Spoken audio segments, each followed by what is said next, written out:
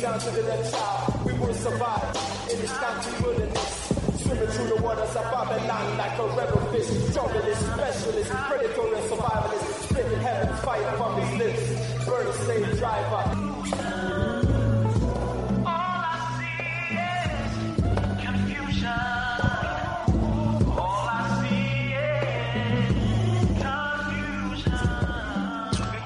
Welcome, listeners, to Time for an Awakening on Black Talk Radio Network, new media for the new millennia.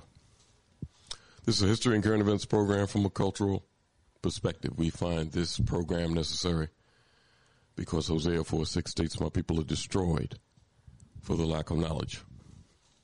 But we as a people will turn this around. Proverbs 4:7 states, "Wisdom is the principal thing, therefore get wisdom.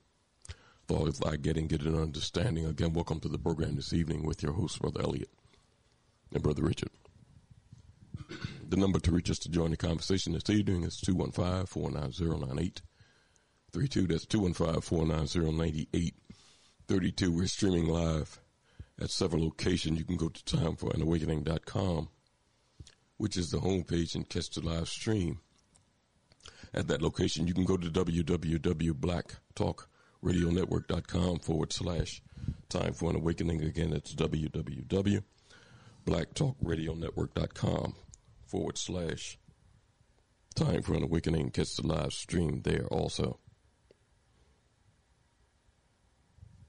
You can go to abitumi.com. That's abitumi.com/Time for an Awakening and catch the live stream there. Or you can download the TuneIn radio app to any of your devices. TuneIn is a free app. In that TuneIn search engine, just type in Time for an Awakening.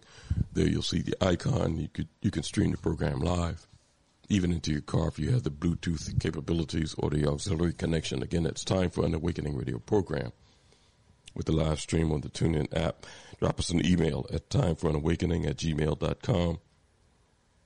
Again, that's timeforanawakening@gmail.com. Time for an Awakening also has a fan page on Facebook. On that Facebook search engine, just type in Time for an Awakening radio program. There you'll always see interesting content being posted daily by myself or Bro.Richard.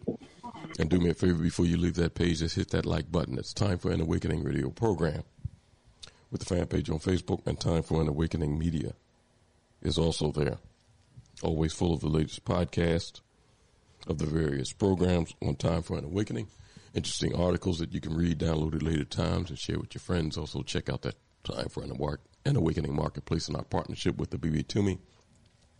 Always interesting things in the marketplace all the time. Various African language classes on education, economics, social systems, health, and much, much more being taught by professors on both the continent and in the diaspora. So, again, make that one of your favorites.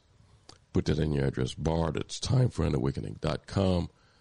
Timeforanawakening.com will take you straight to Time for an Awakening media. It's 7:08 here on this Sunday edition of Time for an Awakening. And our guest this evening is you. Open forum tonight. Anything that's on your mind, you can give us a call. We'll talk about it. And you can reach the program by dialing 215-490-9832. That's 215-490-9832. We'll be right back to get the program started after a brief word from our sponsors. Mr. Moderator, our distinguished guests, brothers and sisters, our friends and our enemies.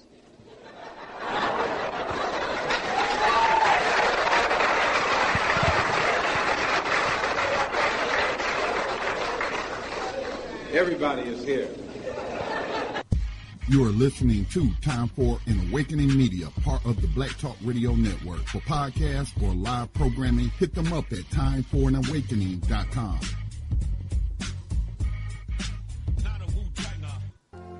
All Insurance Incorporated, an African-American owned and operated insurance agency in business for over 20 years, located at 231 Southeastern Road in Glenside, PA, with other offices in Germantown and West Philadelphia. Call now for commercial insurance quotes, homeowners insurance quotes, automobile insurance quotes, notary and tax services, representing over 15 major A-rated insurance companies, offering a discount on all notary services when you call in for a free quote. Call this number, 215-885-2444. That number is 215-885-2444. 215-885-2444. All Insurance Incorporated.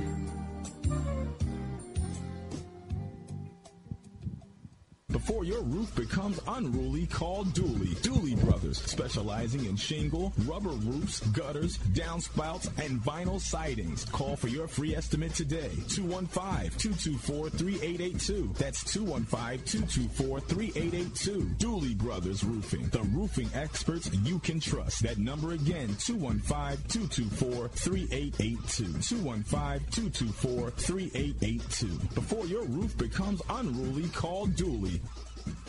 RG Electrical Inspections provides electrical inspections for realtors, licensed electricians, and homeowners. Licensed and insured underwriter, serving Philadelphia and surrounding area. Call today, 484-268-9837. Overworked?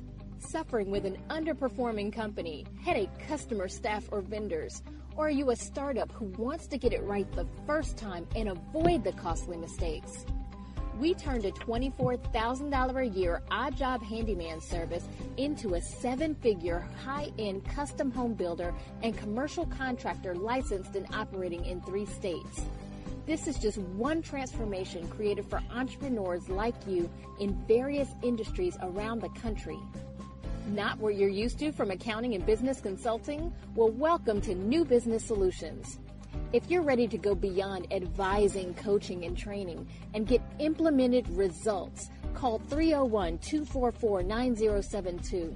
Let New Business Solutions apply the best comprehensive administrative, accounting, operations, human resources, management, sales, and marketing to help you actualize your vision for yourself and your company.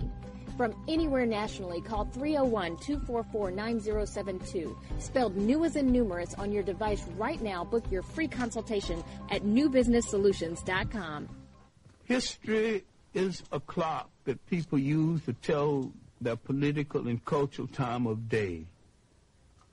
It is also a compass that people use to find themselves on the map of human geography.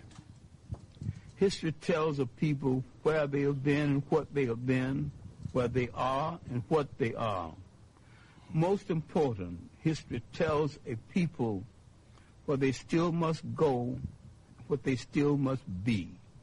The relationship of history to the people is the same as the relationship of a mother to her child. From antiquity to the present, our people need to develop a new paradigm. It's time for an awakening. With your host, Bro.Elliott. Sundays, 7 p.m., Fridays at 8 p.m.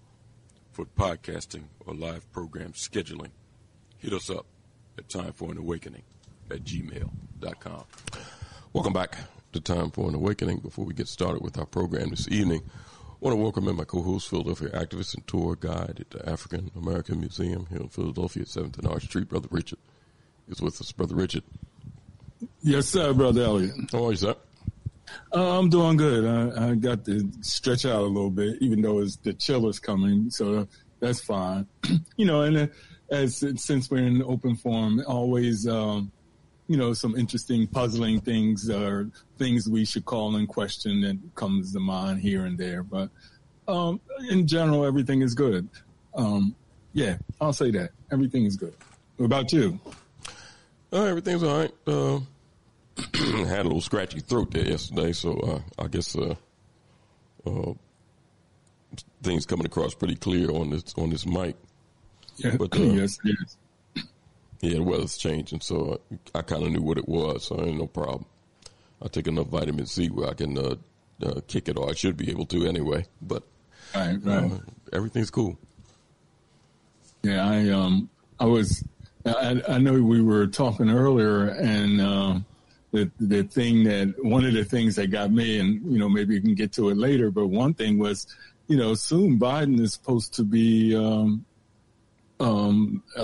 receiving a lot of the African leaders in America. I wonder how that's going to go. But the interesting thing is, I guess we got a new, what is that? The black political establishment has another icon that would be good for the image. And I'm speaking of Hakeem Jeffries, as I understand it. Now, wait a minute. There's two things I got a question. When you said he's receiving black lead, what are you talking? Because I don't know. I mean, you know, now the black establishment is, you know, we see that across America's political landscape, we have a lot of black imageries, right? I mean, what is it? The Secretary of State, the UN ambassador, that comes to my mind right off. And I think it was another general. I forget what his position was. But you said he's receiving them. What are you talking about? I mean, he becomes the Speaker of the House. Is that's the position that he has? Oh, you're talking about Jeffries. Oh, yeah. I thought you was talking about two separate issues. Oh, no. Okay. No. Okay. I mean, he's a new symbol that in the last, I guess it's been growing in the last 8 years, 12 years, but in the last 4 years, I mean, what people would say, this is progress. To have a black person head of the Speaker of the House, the Democratic House, is that his position? You know, that would be a new. But are you saying this is progress? Because some people listening might get the wrong impression. Believe me, and you've been doing this program long enough, Richard, to know that. I mean, are you saying that? I'll say it this way: it's to be called in question, because I can't overlook that. And that's what I think I was saying. The black political establishment, it has grown in the last 50 years. Yes, right? Tremendously. Now, what's the outcome from that growth? That's where I'm not necessarily sure, right? And so to be clear, I'm saying I don't particularly see, if I'm using Philadelphia or Pennsylvania as a yardstick, I mean, on the ground, and the American economy affecting black folks on the ground, I don't see growth when I look at the indicators. So, yes, at the national level, we have a lot more political icons. I would equate them with entertainers. But what does that mean for material return in goods and services for black folks in the present, or as we project out? I don't see that. Well, I totally agree, and I won't have to scratch my head to know that, or to kind of weigh whether the advent of a tremendous amount of black elected officials in the past 50 years have resulted in anything substantial for the people. My answer is unequivocally no. Now, you see, this week, Biden throws another crumb to black folks. Malcolm mentioned about us getting crumbs from the table, about the caucus being moved from Iowa to South Carolina. Right. Because that's what turned the tide for him, for the Democrats to win that top seat. But it didn't turn anything legislatively for black people, because the three issues that was prominent at that time when they were running, and in no particular order, was that John Lewis bill, voting rights bill, the George Floyd Policing Act, and the Justice for Black Farmers Act that had been stalled, if you remember. Right. When he came in, he allocated money for the farmers, which they never got. White farmers filed suit in 12 different states the banks went to Biden administration and said, we're not doing this. And the next thing you know, when this new bill came out, the revised edition, the revision was scratching out that money for black farmers. That was basically the only change in that bill. Right. So we see that three major issues that was put on the table for this last election was basically blown out the water. So this see, some of our people, the only people that benefits from this is that elected class that you're talking about, Richard, that political class. They benefit from this. The masses of people don't. And that's what's got to be clear. And that strategy about some voting for president, that's not the political, according to some of the political experts that we have had coming on this program. And I'm talking about black political scientists. Mm-hmm. They say that taking control of these localities where we can make the most difference is the best way to make any inroads politically in this system while we're here. Those national offices really don't mean too much. And they haven't translated into really anything substantive for the people. I mean, if somebody don't agree, call up and mention it. It's. But I want to play a couple of clips. But go ahead, finish your thought because I was just thinking when you said that because in Pennsylvania, I mean, and this is, and I agree with you. We have to take, we have to deal with whether proportional representation in the communities that we are. But the other thing is that we got a lieutenant governor in Pennsylvania, right? Young black, person. Should we be asking what is going to be the material outcome from having these representatives at these different levels other than just them and the network around them? I guess I'm asking, shouldn't we be asking that question? Well, no, I think the demands should be on the table before they even go into those offices. When they're running, there should be demands on the table from the community. And I agree. And they're not. Listen, the demand is always there you can go into the neighborhoods among grassroots people, and the demand is always there. And these elected officials know the demand is there. And I'm talking about black ones. They know it. But for some reason, and a lot of reasons is obvious, they don't want to address it. I want to play a couple clips in reference to what you just said, Richard. One of them is Hakeem Jeffries, because I'm listening to Black Talk Radio, and some of them is in euphoria because of him being put in his seat. Now, I'm not trying to prejudge anybody. All I got to do is look at what has been done in his work before he got to that seat. That judges him. A man's actions judge him. Now, what he'll do in the future, who knows? I don't know. But I know what he has done so far and what he has said out of his mouth so far. I just want to play a clip in reference to something he said to a Jewish pack that he was in front of. And I'm going to read a published report that was in The Guardian in reference to him being elevated to that seat. First, Richard, I want to play a clip, and it was sent to me by Brother Maurice Carver up in New York City. He sent it to me a couple of months ago, and I had been meaning to play it, and I just basically getting around to it.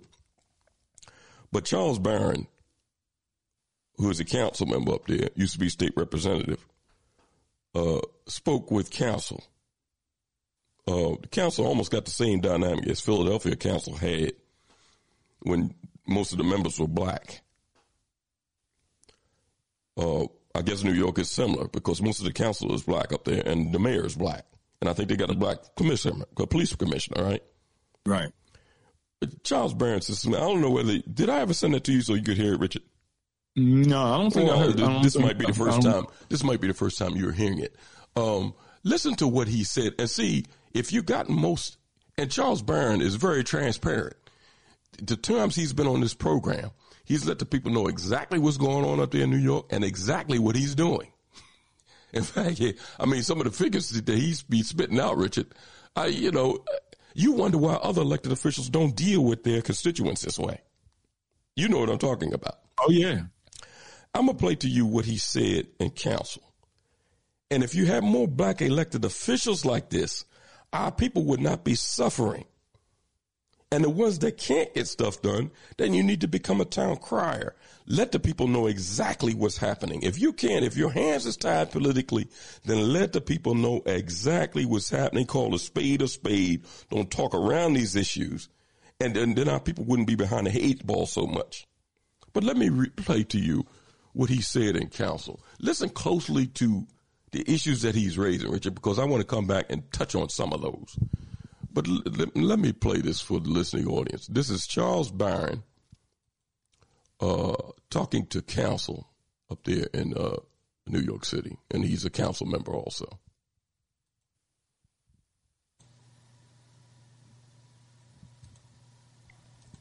Thank you. The Bible says, "For where your treasure is, there will your heart be also."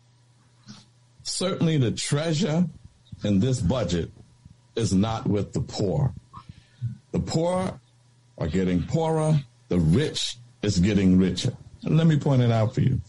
We have a $99.7 billion expense budget, a $94.7 billion capital budget, and $5 billion was taken from that to do some other things, $6.3 billion in a reserve fund, and now $3.2 billion more than anticipated from FY 2022. My first question is that $3 billion can be put on to the $6 billion to give us $9 billion to work with?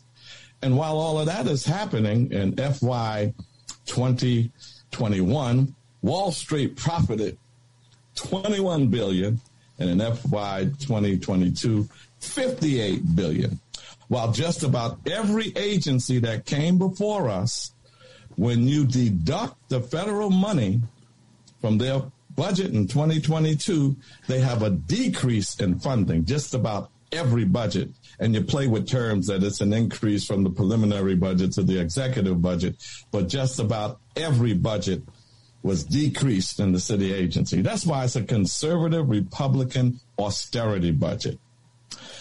Over $2 billion in city agencies suffered PEGs, programs to eliminate the gap. Oh, they call it savings. That's what they call cuts now, savings. And as a result of all of that, with the $11 billion NYPD budget and 50,000 officers, to this date, crime is up, according to police stats, 41%. I want to know, have you computed the poverty rate in black and brown communities? Some is 30 and 40%. Do you have those numbers? The unemployment rate in black and brown communities is double digit. Some of it's going up. The area median income rate in black and brown communities as it relates to income, and that you destroyed the homeless encampments, that was their life, and said you are giving them safe haven beds, which they're rejecting. Why don't you give them some permanent housing? And how are you defining affordable? How are you defining affordable? But you know, the real deal is that it's a damn shame that we have this amount of money in one state. That's not counting the $220 billion of the state budget.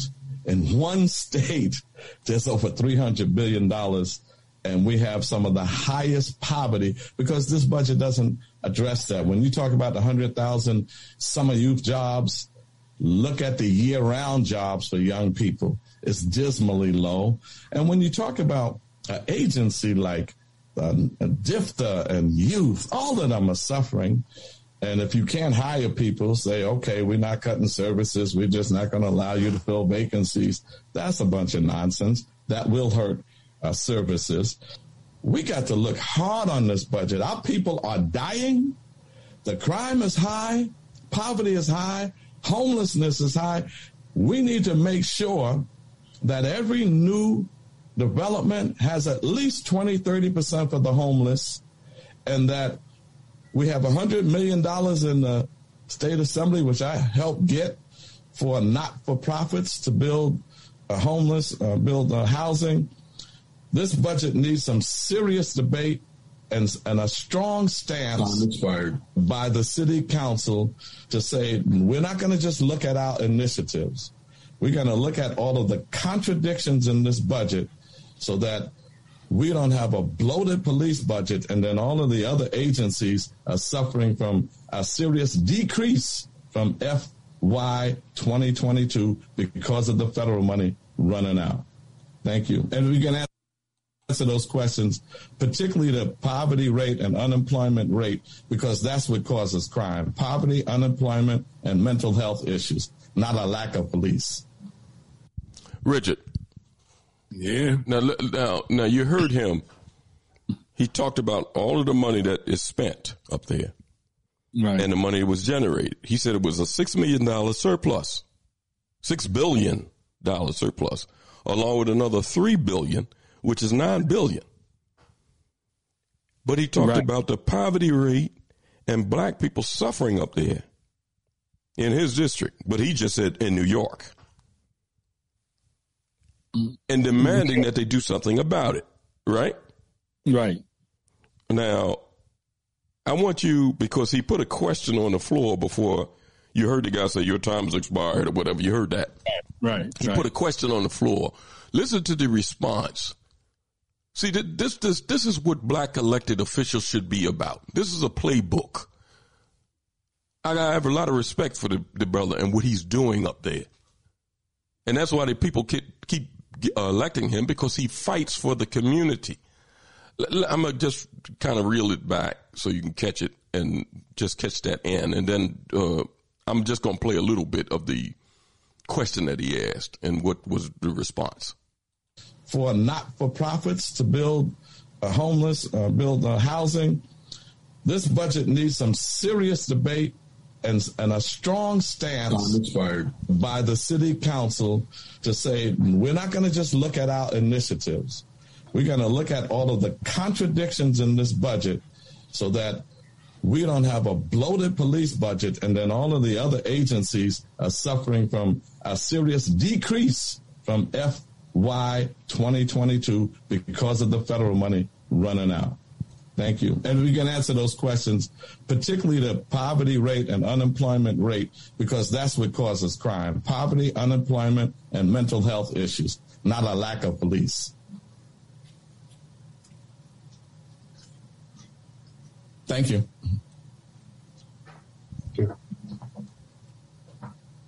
I want some answers. What we'll do is I will provide you the information about the crime, poverty, unemployment, and mental.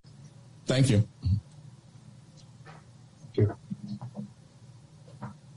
I want some answers. What we'll do is I will provide you the information about the unemployment for breakdown by different demographics as part of my written answer to you. Because I don't have that data in front of me. What about the poverty rate? Same poverty rate for. See, this is why I think this is a disingenuous conversation on the budget, because we are the majority in New York City now, black and brown people, and you don't even have the respect and courtesy to come and say, this is the poverty rate in your areas, this is what's causing crime, and this is what our dollars are going to do to address poverty. This is what our dollars are going to be doing to address double-digit unemployment. I've seen some figures on workforce development that is laughable. If it wasn't so painful, I would laugh at the amount of money, $1.7 million and stuff like that.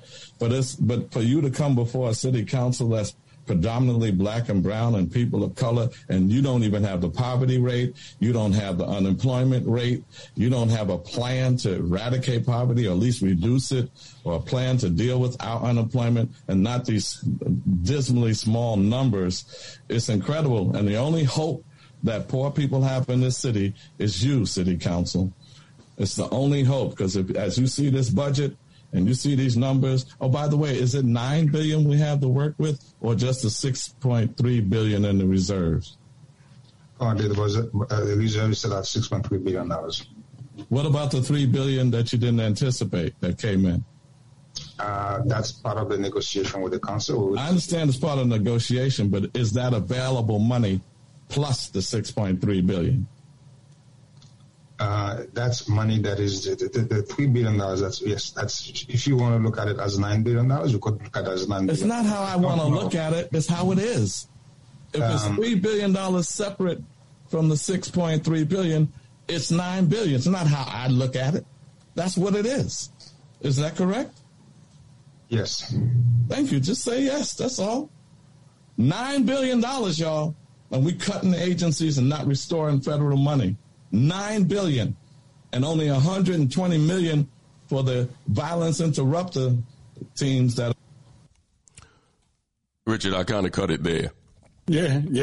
I mean, it's clear. I mean, it's clear the kind of, it's clear the kind of double talk that is happening in these halls with these politicians when you don't have people looking out for the and he said the majority of the people within New York City is black and brown.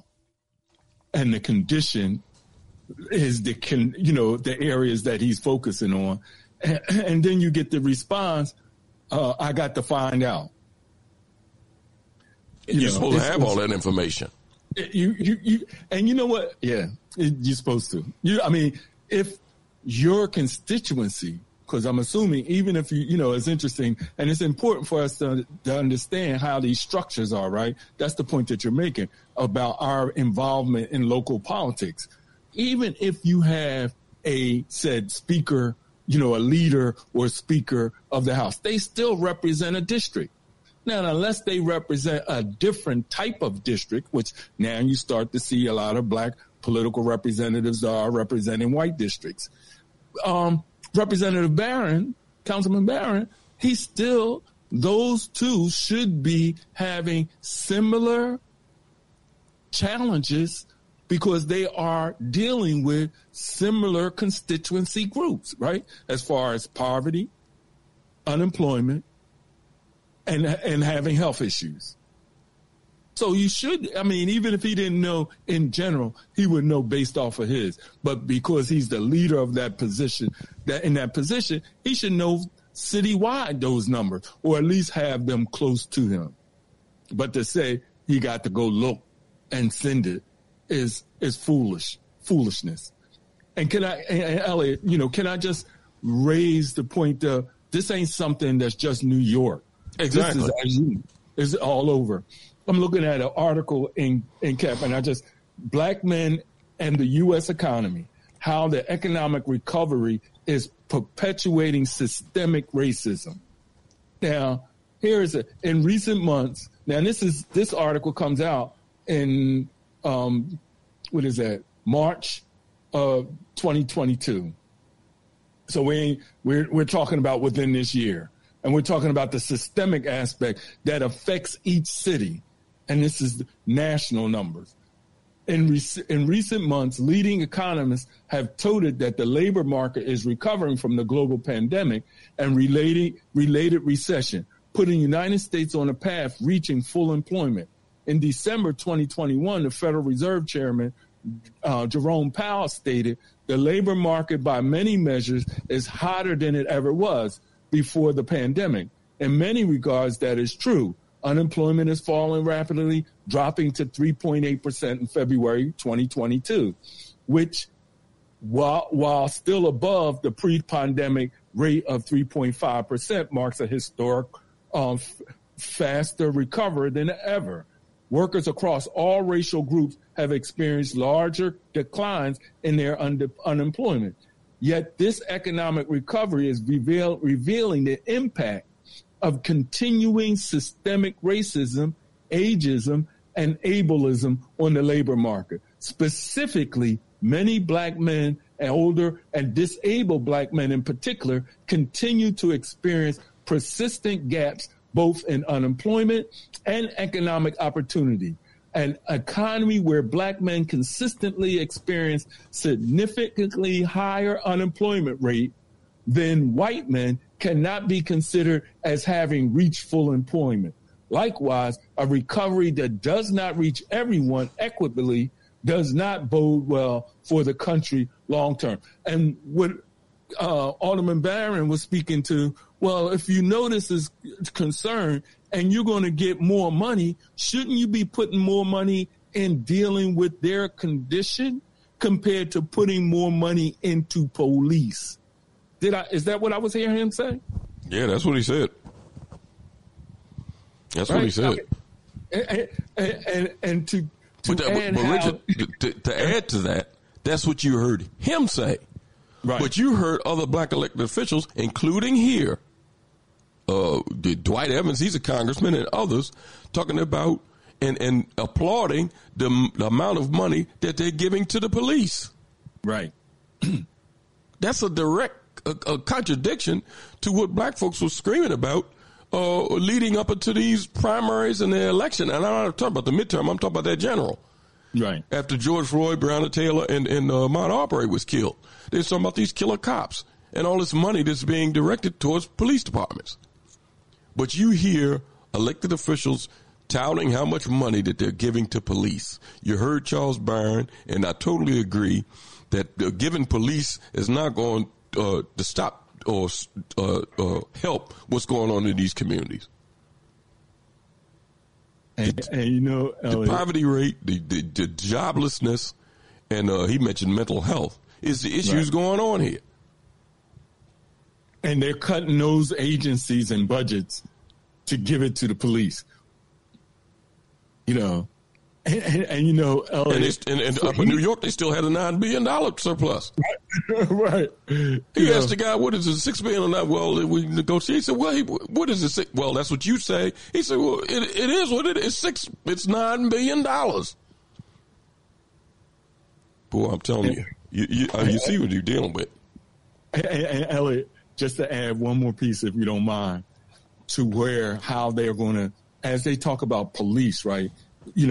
Because the condition, and that's what Alderman Barron's making a point, the condition of this poverty, and what this report is saying in this article, the condition of this economy having systemic racism is causing young black men who have disability, not to be able to get employed.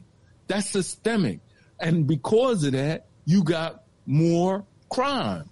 Now, do you deal with it police? But what I find is interesting, in Philadelphia, the transportation system, in order to use the excuse, guess what they're doing? SEPTA.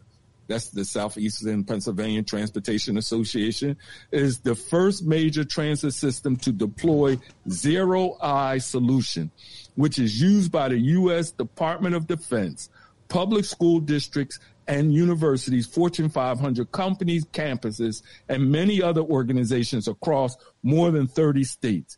The SEPTA board approved a pilot during this November meeting. Implementing will begin in approximately 2 months. Layered on top of SEPTA existing security cameras, Zero Eye's proprietary software will identify brandished guns and alert safety personnel. We're talking about AI system, Elliot. We're talking about an artificial intelligence system, Elliot. That money, for the same reasons, right? No, they're not addressing the cause, the root cause. They're providing other security or policing measures that is not just in the agency. It's in these other offshoots, and they're using, once again, military. Now before they was giving the police the guns, and they were showing them how to, taking them to international countries in order to show them how to do chokeholds. Now they're saying, well, we're going to give them software that we use in the Department of Defense and corporations in order to identify. Well, what difference is that going to be more than it was when they were locking up on the 3 strikes or the other the other policies that are dealing with black men? What difference is that when they have the money and you have more black visible black politicians, and they're advocating for the police department, but not advocating for dealing with the root cause of the systemic racism within the economy and within the areas that they live in, that they represent.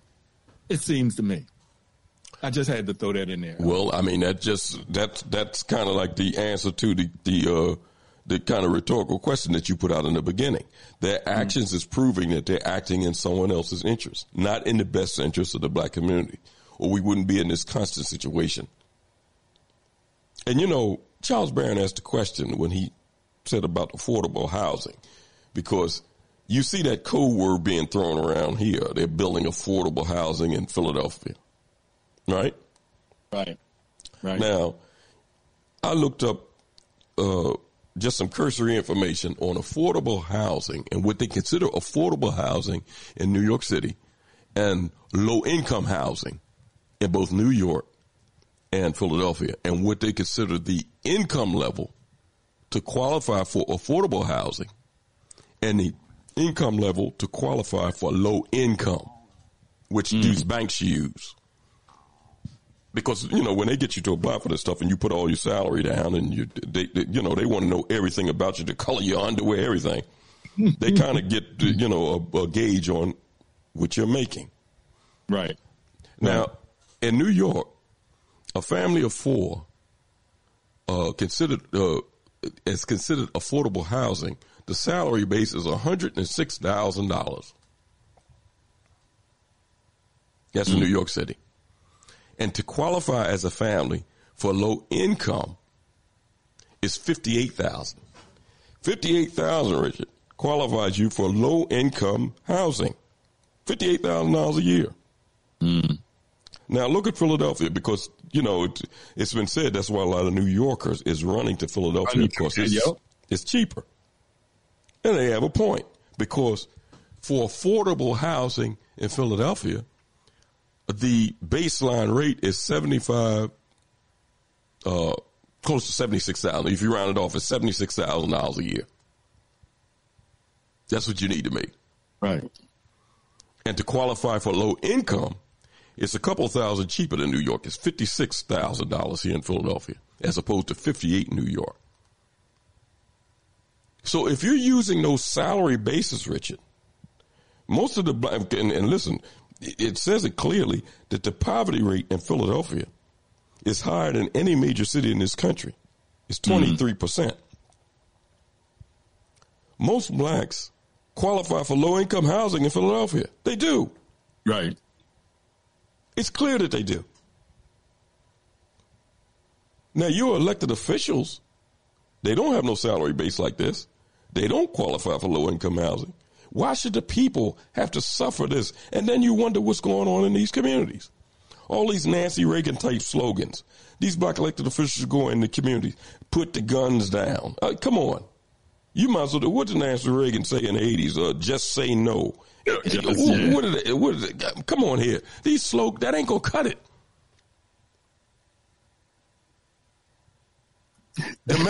These men are not there helping these women. Some of the men are not there helping these women, whether they're in jail or got some type of difficulties going on. Some of these women got 2 and 3 jobs. They're not home raising these boys. Some of these boys are raising themselves and they're out of control. It's clear that they are.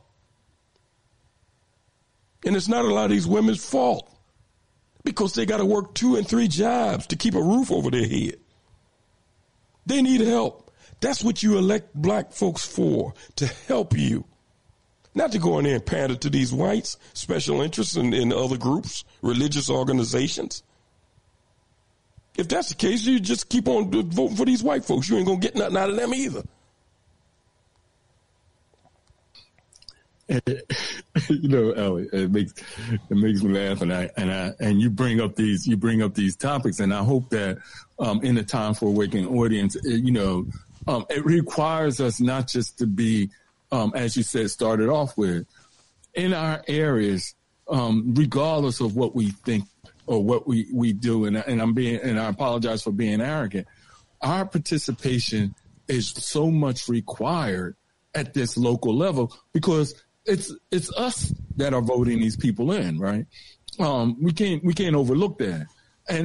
But it's also us who are not being organized enough to take control over these areas and get those resources, not just ask for, not just wait for, but demand.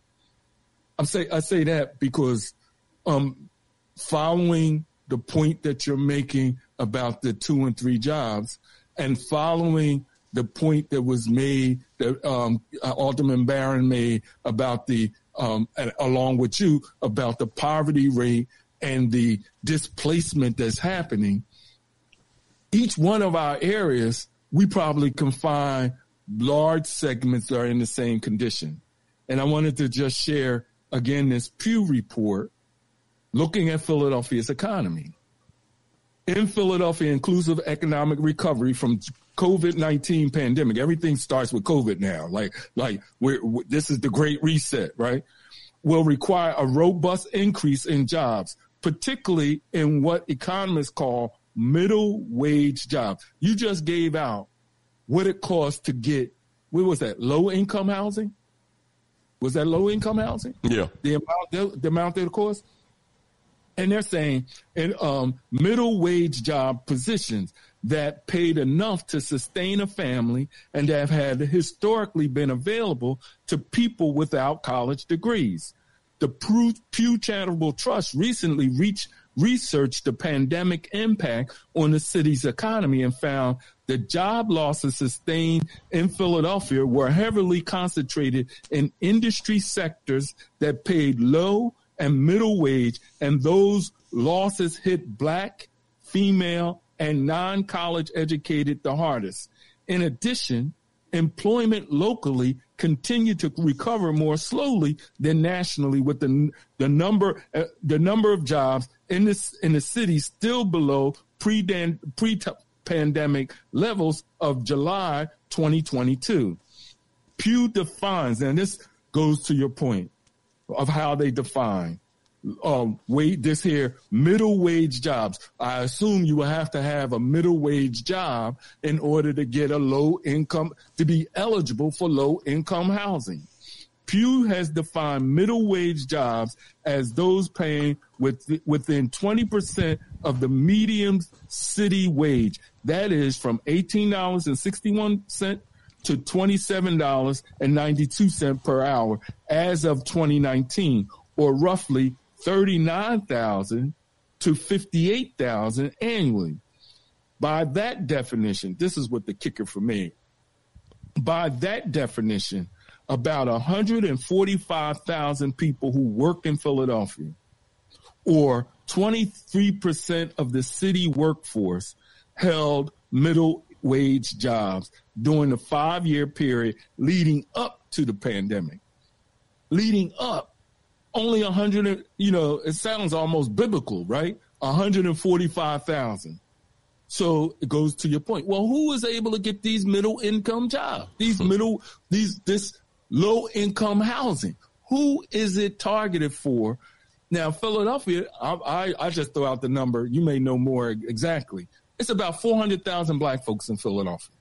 And that's steadily dropping. I don't know where we're going.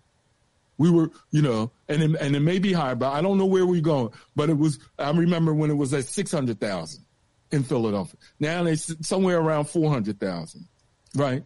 But it's only 145 totally middle wage jobs.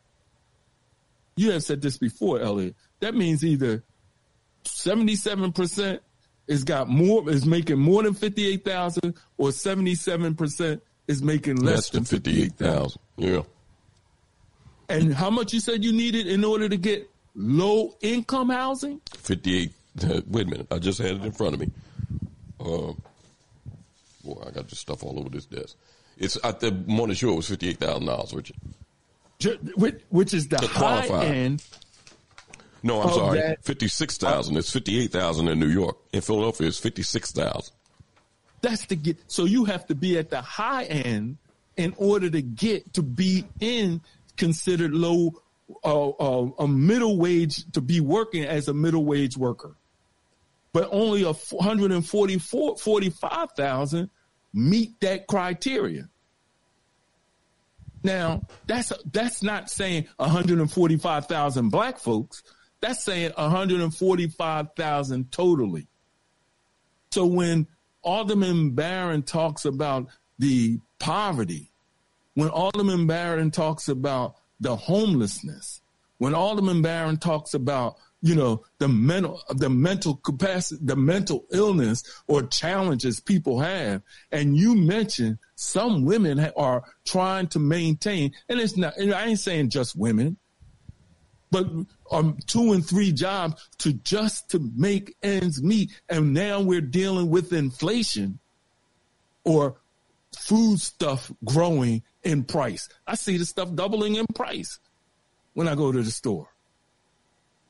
What kind of stress is that creating for aspiring young people, black, males, females, aspiring mothers, aspiring fathers? What stress does that mean? And how is these politicians coming up? Do you hear campaign time they talking about anything that relates to that? No. They're talking about get out the vote like your life depends on it. That's all. They don't deal with these issues. They're not dealing with it. Or they'll talk around it with little slogans. But we got to organize. Some of the in the communities, and we've had people on here that's having political education classes in their communities to help the people organize and fight against this stuff. Because you got a black political class that are not living the same lifestyle that you are. They're just not. They're not really interested. They're interested in you voting for them, but they're not really interested in helping deal with the situation. They're not. Because you'd see more progress on that front if they were. Instead of following directives. They see what's going on in these communities and then turn around because Biden admonished them when we played that clip on the program about stop with this stuff about the police, this, that, and the other, and they have stopped. And they give a blank check again to these police forces all over. Now, Richard, I want to play, before we go to break, let me play this clip when Jeffries spoke to this Jewish coalition. It was 2 women that represented this Jewish coalition. And this was last year. And what he said to them. Now, keep in mind that he just went into this new position. And if you notice some of the key things, and it's almost like a common thread among these black communities. You heard the issues that Charles Barron raised. He could come here to City Council and raise those same issues. Yep. Unemployment, underemployment, racism on these jobs, mental health issues. Those same issues can be raised here. It's not the police need more money. It needs more resources in these black communities. Right? Yeah.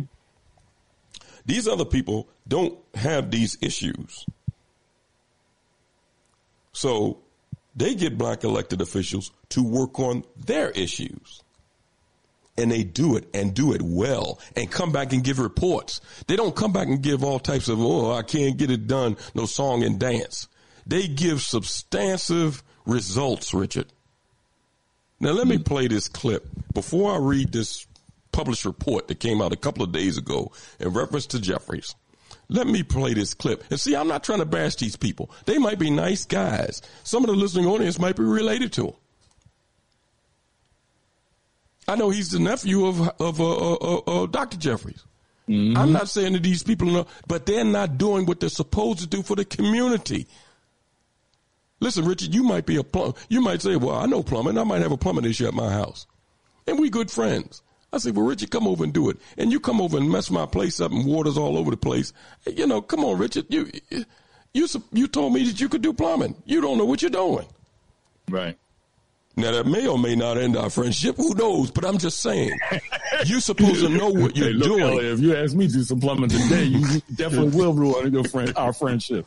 But all I'm saying is listen, it ain't about hating on nobody and all this stupid stuff. You get in a conversation with some of this stuff and point out what these people are doing, then some black folks that don't really understand where you're going, oh, he's a hater, he's this and that. It's not about hating. It's about hating the situation that our people find themselves in, and they want help and not getting it. Now, let me play this clip before I read this published report of him at this Jewish group. What they said to him, focusing on what they said to him and really focusing on his answers. His answers is not, oh, I'm going to try to get this done. It's Republicans that's fighting against me. You know, all the stuff that you hear. When I say you, I'm talking about black people here. When they do get a chance to confront their politicians, which is rare, they rarely get a chance because they don't come to no town hall meetings in their own communities. The only time they come out to a town hall meeting is when they want to rally you to vote. Like Obama and several other black elected officials went to these towns and had town hall meetings telling black folks come out and vote like your life depends on it. Other than that, they don't meet with you, Richard, to talk about these issues and what's really going on and how they can solve them. Because it's clear that either they don't know or don't want to do anything about it. But let me play this clip here. Him at these Jewish group, and listen to what they told him. It's a little lengthy, but I think it's stuff in there that the people need to hear. I'm going to play this. This is Hakeem Jeffries. In New York and throughout the country, and it's something we're really committed to. In recent weeks, we've of course had to turn a lot of our attention to, unfortunately, some of the statements that several prominent black leaders in sports and entertainment and in the civic arena have made regarding Jews, like really inflammatory and painful sentiments. Thankfully, some are working really hard to make amends. And just on Monday, we had Nick Cannon on a platform just like this, talking about anti-Semitism, talking about the bridges that need to be built, talking about dialogue. So I'm going to ask you, what can members of Congress... Now, Richard, you heard this woman say that black leaders, I don't know how you consider an entertainer or a sports figure, black leaders. Mm-hmm. But they said black leaders in the community, along with entertainers and sports figures, have made some anti-Semitic remarks. But a lot of them are making amends. Like, I mean, who are you? But listen to it. That's what she said. Now, she's representing this Jewish group. They're having this meeting with him. And you'll hear his response. Really inflammatory and painful sentiments. Thankfully, some are working really hard to make amends. And just on Monday, we had Nick Cannon on a platform just like this, talking about anti-Semitism, talking about the bridges that need to be built, talking about dialogue. So I'm going to ask you, what can members of Congress do? What could the Black Jewish Caucus do? And what advice would you give AJC as we try to strike this balance between cultivating understanding while remaining really vigilant about anti-Semitism? Yeah, no, well, I think that's exactly the right balance. One, understanding is incredibly important across the board, but certainly as it relates to the sensitivities that the Jewish community will have, the African-American community will have in the context of the circumstances that we've all dealt with in terms of anti-Semitism or racism or oppression. Our view has generally been within the Congressional Black and Jewish Caucus that these shared experiences bind us together. And I think that the effort at promoting dialogue, understanding, and the historical context pays dividends whenever I've been a part of it. And so I salute AJC for continuing to do that. That's incredibly important. Obviously, whenever and wherever anti-Semitism rears its ugly head in whatever quarter it comes from, whether that's artists or entertainers or the White House or members of whatever the case may be, it's got to be confronted aggressively and called out for the harm that it can do, because words we've seen matter, and words lead to dangerous and sometimes deadly consequences. That's what history teaches us.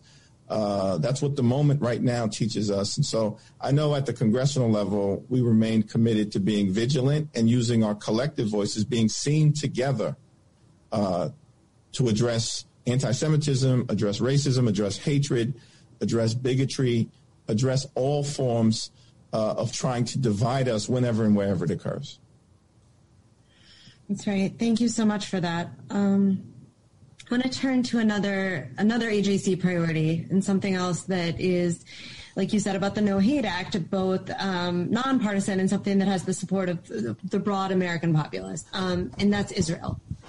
You have been a stalwart supporter. You've been to Israel, you've traveled to Israel, supported Israel's right to defense, sought to tamp down on BDS time and time again. Thank you for that.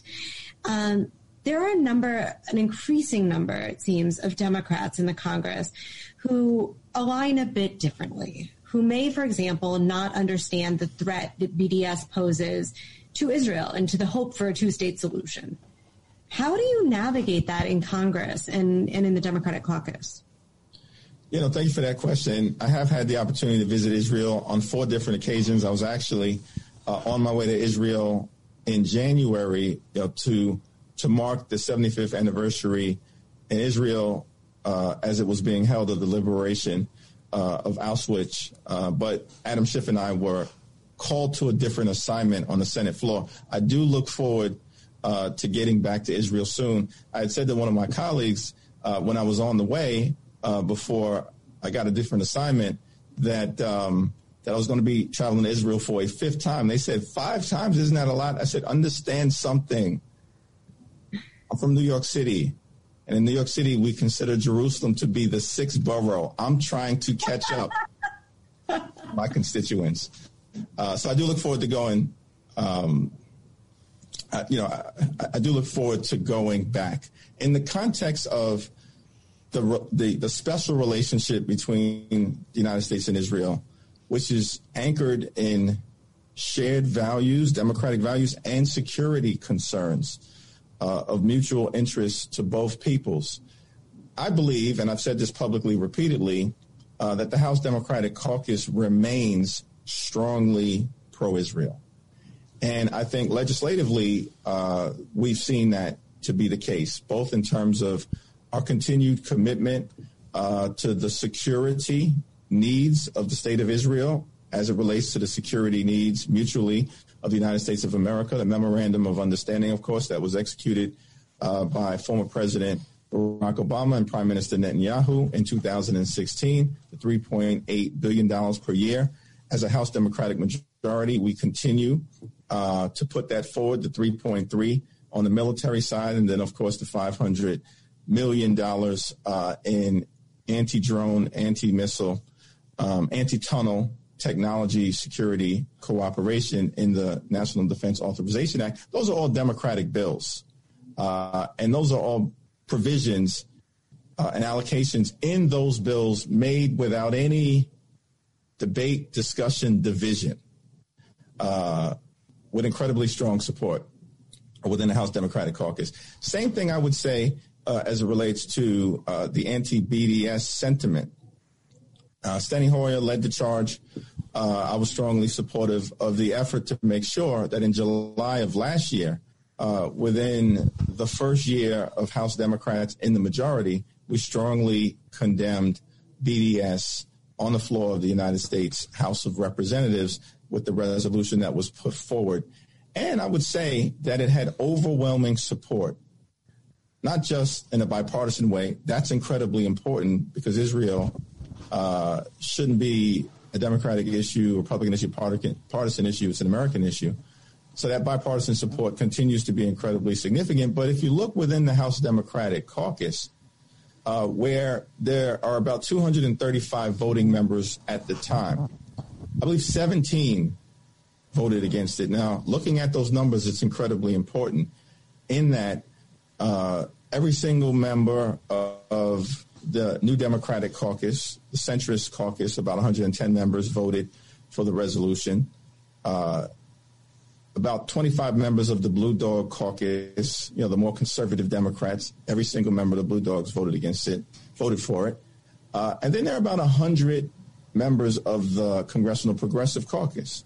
So that means that over 80% of the Congressional Progressive Caucus voted for the resolution condemning BDS. And I would point out that a significant number of those who voted against it did so on First Amendment concerns that I don't happen to share, but that the ACLU articulated.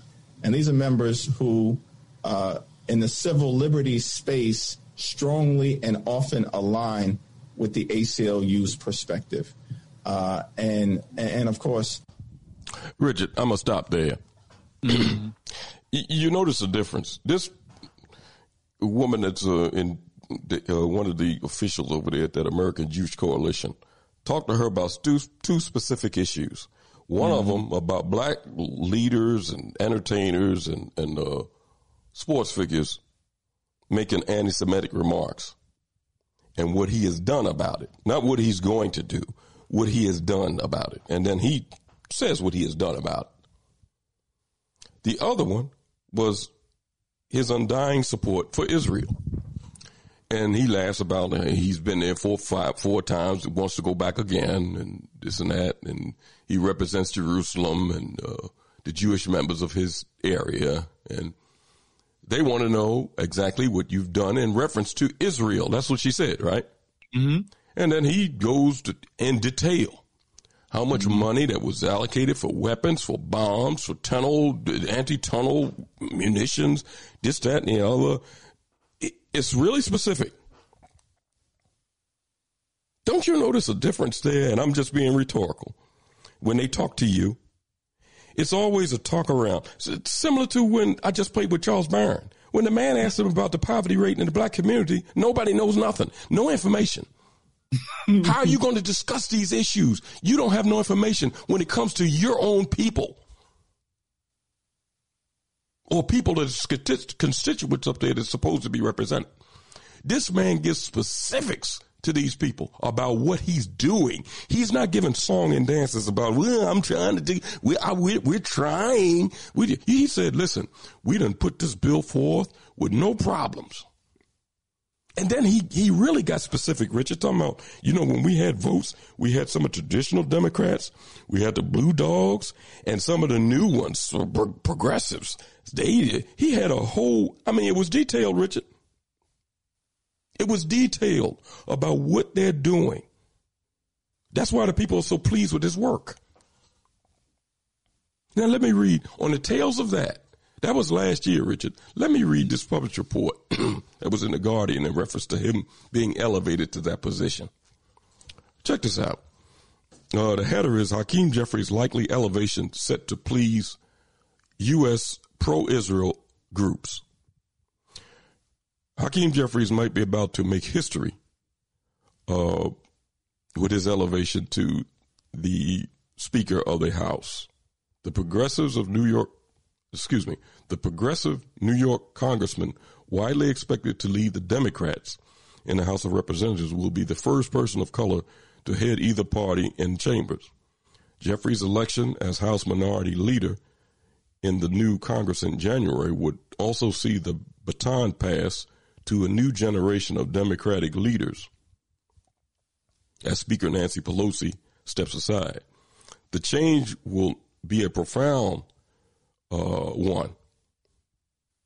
The prospect of Jeffries heading the Democrats in the House has been greeted with delight by hardline pro-Israel groups, increasingly alarmed at the growing dissent in Congress over Israeli treatment of Palestinians, including large-scale forced removals of Arabs from their homes, which is only likely to intensify as Israel far-right gains power. Now, it says here that the prospect of Jeffries heading the Democrats is greeted with delight by hardline Israel groups. Now, if that doesn't mean anything to black folks, then, they can wave the pom-poms, jump up and down, and cheer. Let me finish up. The former Democratic Congressman Robert Wexler told Jewish Insider that the pro-Israel camp needs someone just like Jeffries to take us into the future. In fact, I would say, if the pro-Israel community wanted to create a Democratic leader of the future, it would create Hakeem Jeffries, he said. Hakeem is not just interested in these issues. He's devoted to them. He's respectful of the American Jewish community. He identifies with it. He's just a really nice guy on top of it. Others who defend Israel's policies have praised Jeffries in similar lavish, Others who defend Israel's policies have praised Jeffries in similar lavish terms. The congressman has just now let me go down here. In 2020, Jeffries told a conference of the U.S. largest, most powerful pro-Israel lobby group, the American Israel Public Affairs Committee, AIPAC, that back home in New York, we consider Jerusalem to be the sixth borough. The relationship is anchored in common values, he told the meeting. Jeffries opposed a bill introduced last year by another party member, Betty McCollum, to ensure that nearly $4 billion in annual American military aid to Israel is not used to illegally annex Palestinian land or to demolish Arab homes or forcibly remove Palestinians. Jeffries told AIPAC that aid should be continued with no conditions. He signed a letter drawn up by the Democratic Congressman Ted Deutsch opposing reducing funding or adding any conditions on security assistance. The letter was signed by more than 300 members of Congress and boosted by AIPAC's lobbying campaign. So we see here, Richard, that these people don't give lip service to other folks. They come back with substantive results. Substantive results. And letting you know who voted against it. Now, when some of these things pass by and pass Congress, they don't come and tell the black public, well, I voted this way, but so-and-so voted another. They don't do that. In fact, a lot of times you got to search up how they voted. Look how they dealing with these other people as opposed to how they supposed to be dealing with their own. It's a total difference. This is what we're trying to get people to understand about these elected officials that we had and what we need to do to move forward.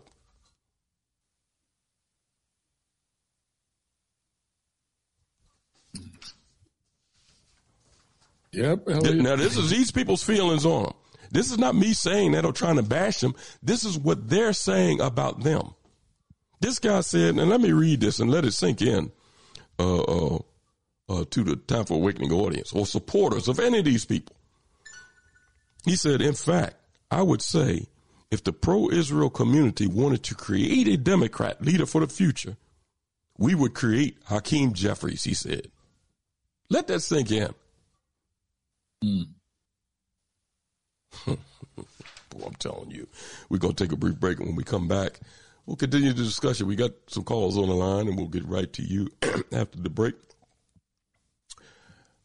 And you can do that by dialing 215-490-9832. That's 215-490-9832. Time for an awakening. We'll be right back.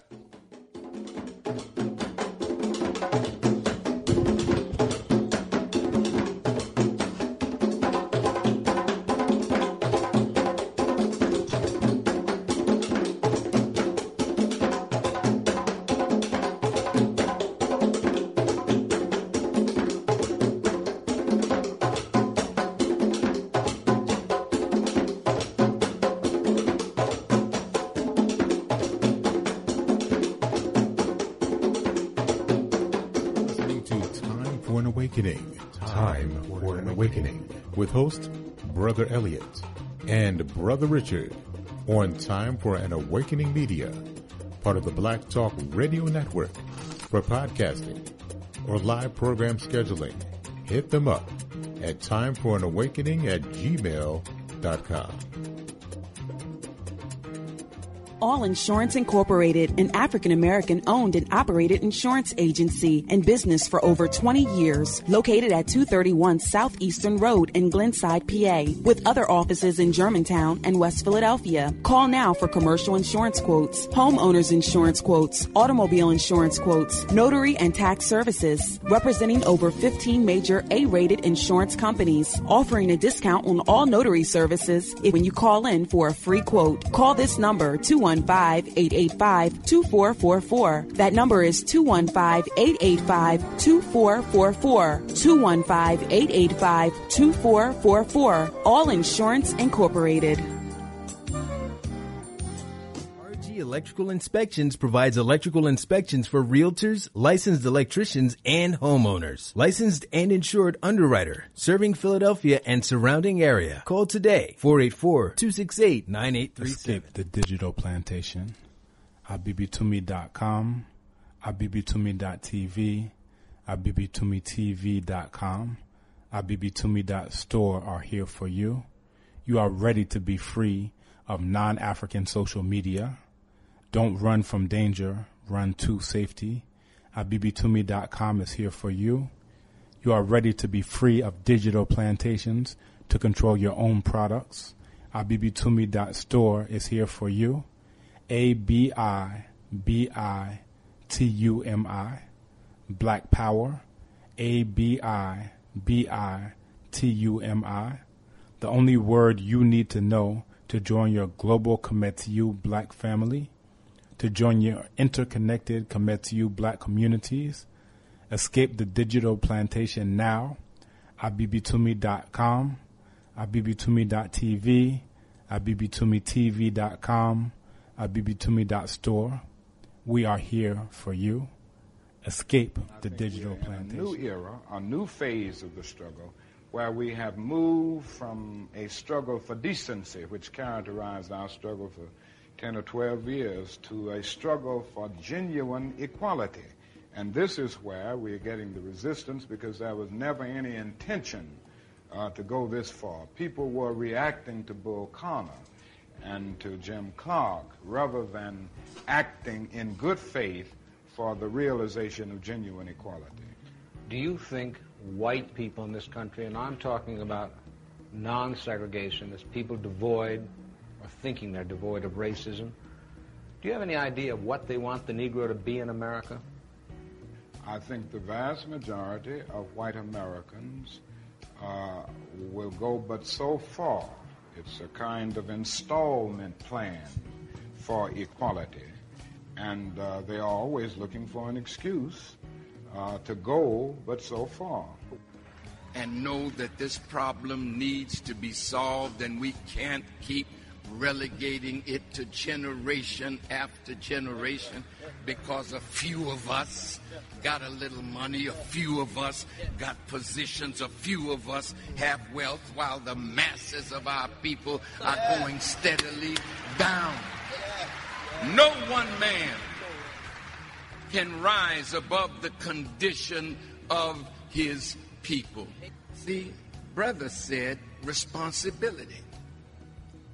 Is it that we should let them take responsibility to do for us, or should we pool the knowledge that's at the table, the power that's in our community, the wealth that's in our community to change the harsh reality of black life in America?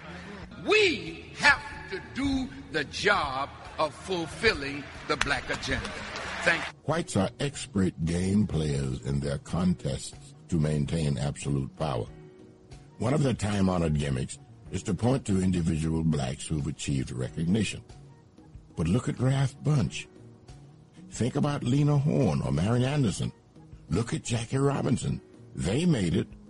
As one of those who has made it, I would like to be thought of as an inspiration to our young. But I don't want them lied to. Name them for me. The examples of blacks who made it. For virtually everyone you name, I can give you a sordid piece of factual information on how they have been mistreated, humiliated. Not being able to fight back is a form of severe punishment. I come here tonight and plead with you. Believe in yourself and believe that you're somebody. As I said to the group last night, nobody else can do this for us. No document can do this for us. No Lincolnian Emancipation Proclamation can do this for us. No Kennysonian or Johnsonian Civil Rights Bill can do this for us. If the Negro is to be free, he must move down into the inner resources of his own soul and sign with a pen and ink of self-assertive manhood his own Emancipation Proclamation.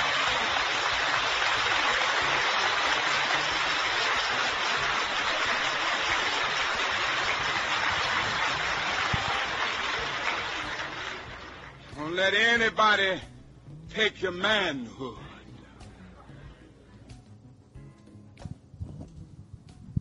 Time for an Awakening is a proud part of the Black Talk Radio Network, the #1 independent black digital and podcasting platform.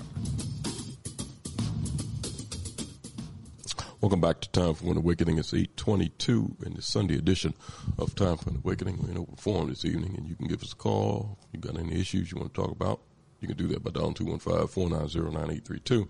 That's 215-490-9832.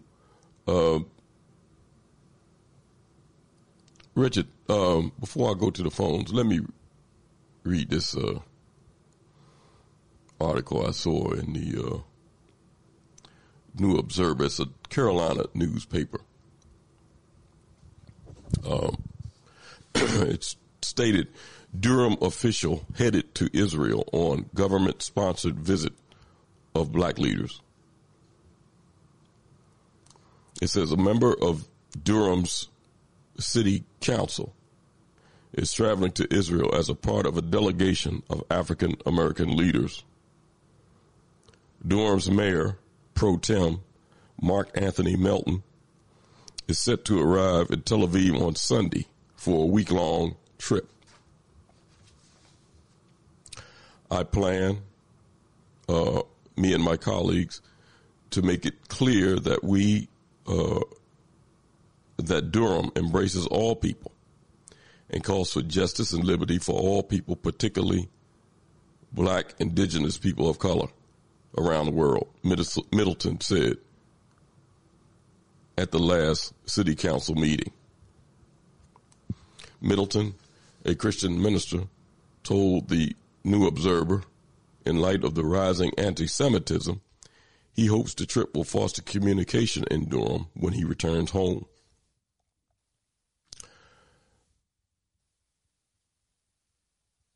The itinerary includes tours of the holy city of Jerusalem, a visit to the Yad Vashem, Israel's largest Holocaust memorial, meetings in the Knesset, the Israeli parliament, and briefings at the Ministry of Foreign Affairs. This delegation, co-sponsored by the American Israel Friendship League and the government of Israel, says Ruby Shamir, AIFL's executive director, which is the American Israel Friendship League. The AIFL's mission is to increase Americans' understanding of contemporary Israel. Shamir declined to share the full list of participants before getting their permission. In 2018, Middleton met with local Jewish leaders across the political spectrum after the city council sparked controversy through a statement against militarized police training that mentioned Israel. Now, Richard, this young black mayor from Durham is being taken to Israel. Young black mayor from Durham City. That Durham is not a major city in this country. That might be what's considered a medium-sized city. That's not a major city in this country. Mm-hmm. But he's taken there by the government of Israel. That's not the United States. That's a foreign government, right? Mm-hmm.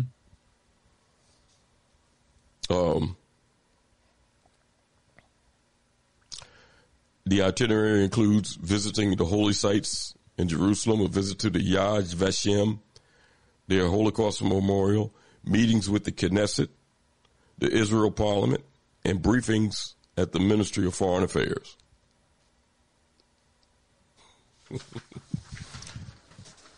All because some statements were made in city council about militarized police training that mentioned Israel, that mentioned it. So now he's going there. Maybe when he comes back, he'll reveal to the black community what was stated to him.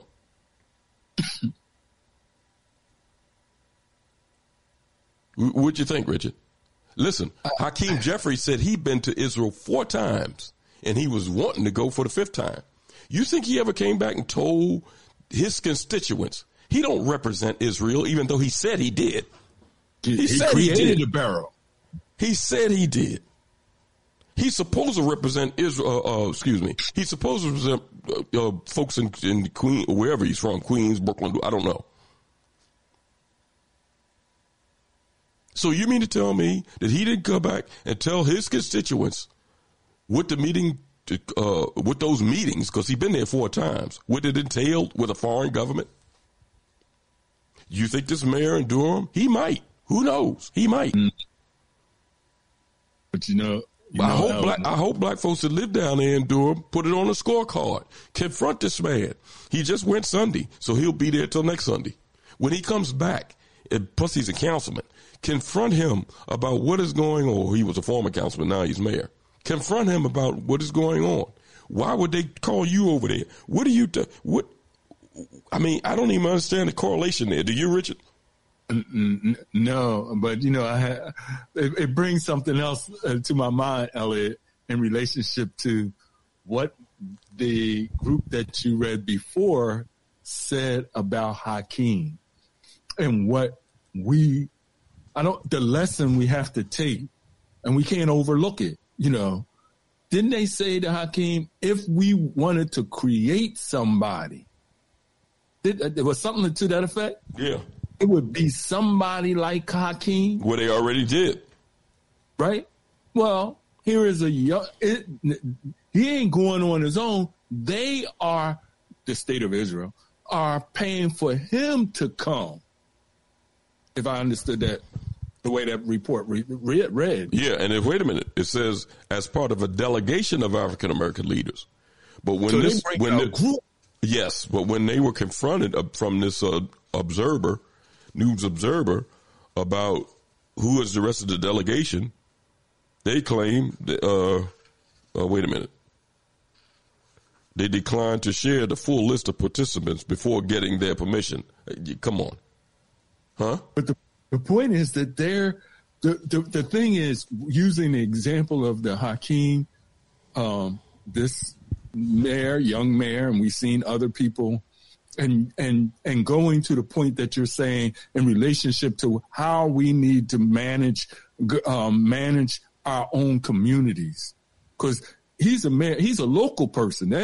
That's not a congressperson or a senator. That's someone who is elected locally. Yes. And you said out of it, who is now engaged in international relationship. But the international puller that is utilizing this here thing that they always use, is cultivating this new political leader, right? Is the same approach they said they got a congressperson who is now the Democratic leader of the House? Mm-hmm. Isn't that influence?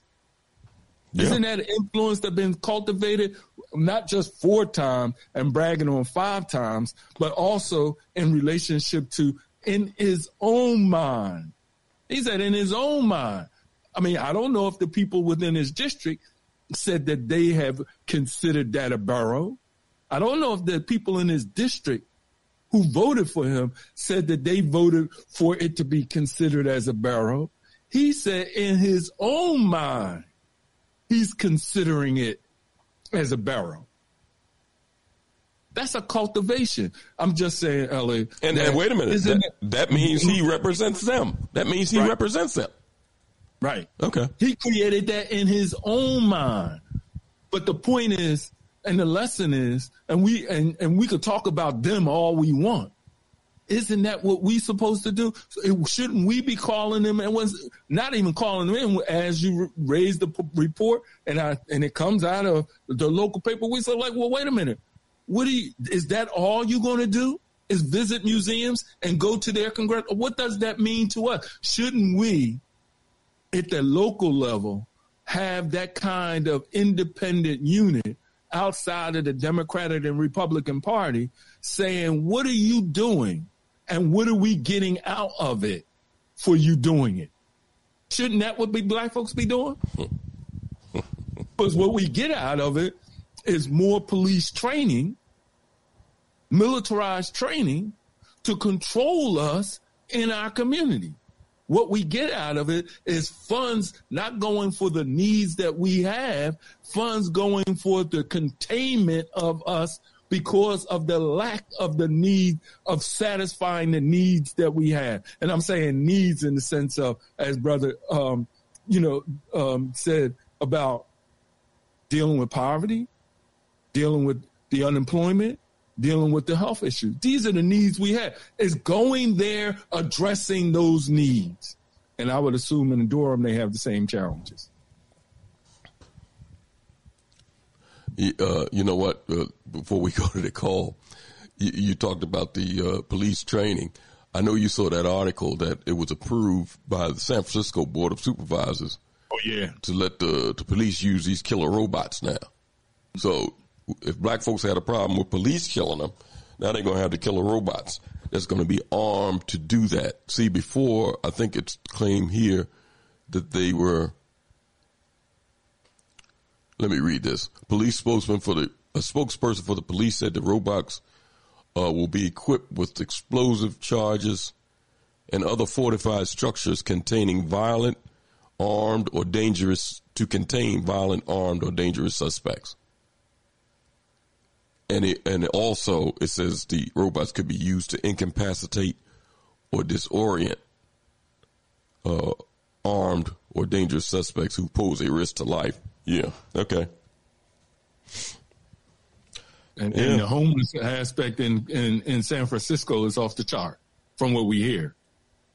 And believe me, if it has passed in San Francisco, you know how stuff goes around this country. It's going to pass in other places. Same thing with this here, what's happening on a transportation system with this AI, what is really just facial recognition, which means creating a database on everybody. I mean, it ain't preemptive. It's got to scan everybody and then identify. Let's go to call 267. 267. Yes, Brother Richard and Brother Elliott. I'm going to go from New York politics to Philadelphia politics, if you don't mind. And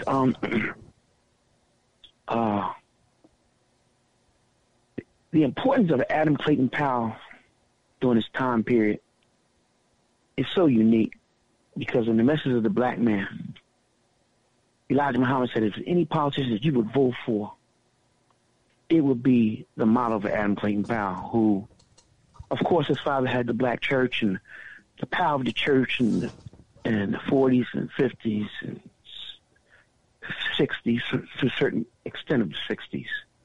Adam Clayton Powell was groomed to take his father's position and become a politician that worked for the black community, straight up. Okay? And he always talks about in his writing. He has a book called Adam by Adam. That was autobiographical work. He wrote another book also. He always talked about the influence of a Marcus Garvey when he was young, his father had the church, and he said people looked at Marcus Garvey and they misunderstood him. So him, black, father, prior to him was the minister. He took the father's church over.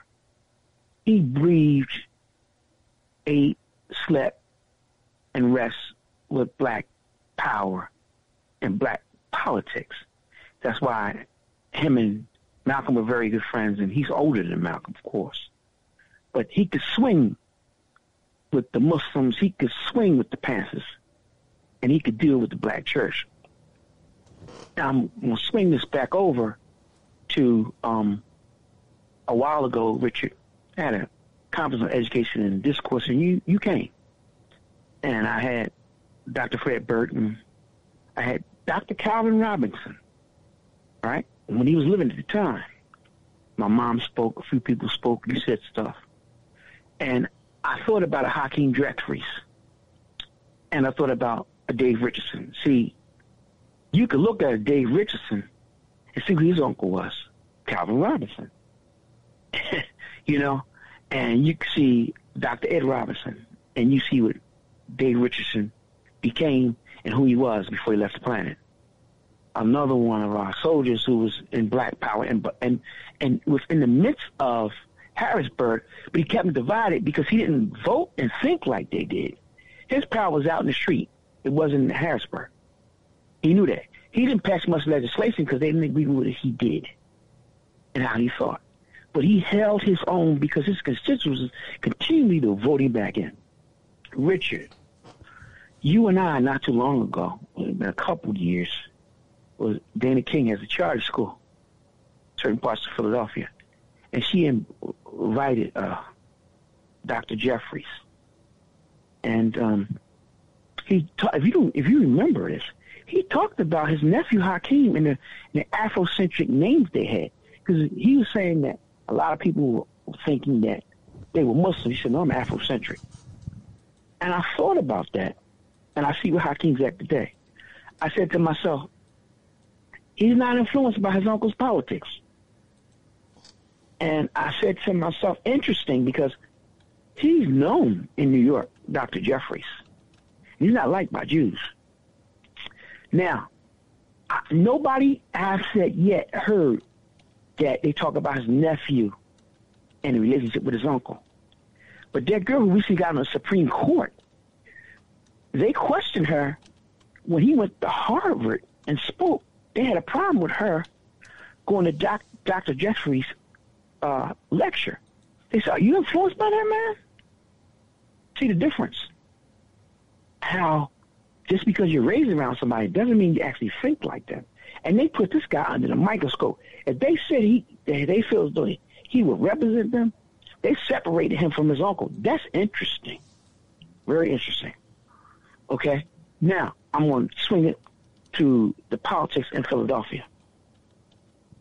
Elliot and I talk about, it's been 4 years, Elliot, because it went that fast. And we got all this reputation of black people being elected in Philadelphia in these seats. And they said, "Oh, wow, we got enough black people now to get the 9 votes to get what we want in the community." And I said, "Wow, we're going to see where that's going." Well, you know, Richard and Elliot and your audience, they gone. It ain't no 9 votes now. Okay? You got Sherelle is gone. You have Green is gone. Right? Well, Sanchez, I consider a person of color. She's gone. Right? Now, my thing to you, before they got there, when they think about the community, that they had to go like that, you mean to tell me that the ideas that you and I thought they could have done, they abandoned? And what did they come there for? And what was their reasons for leaving?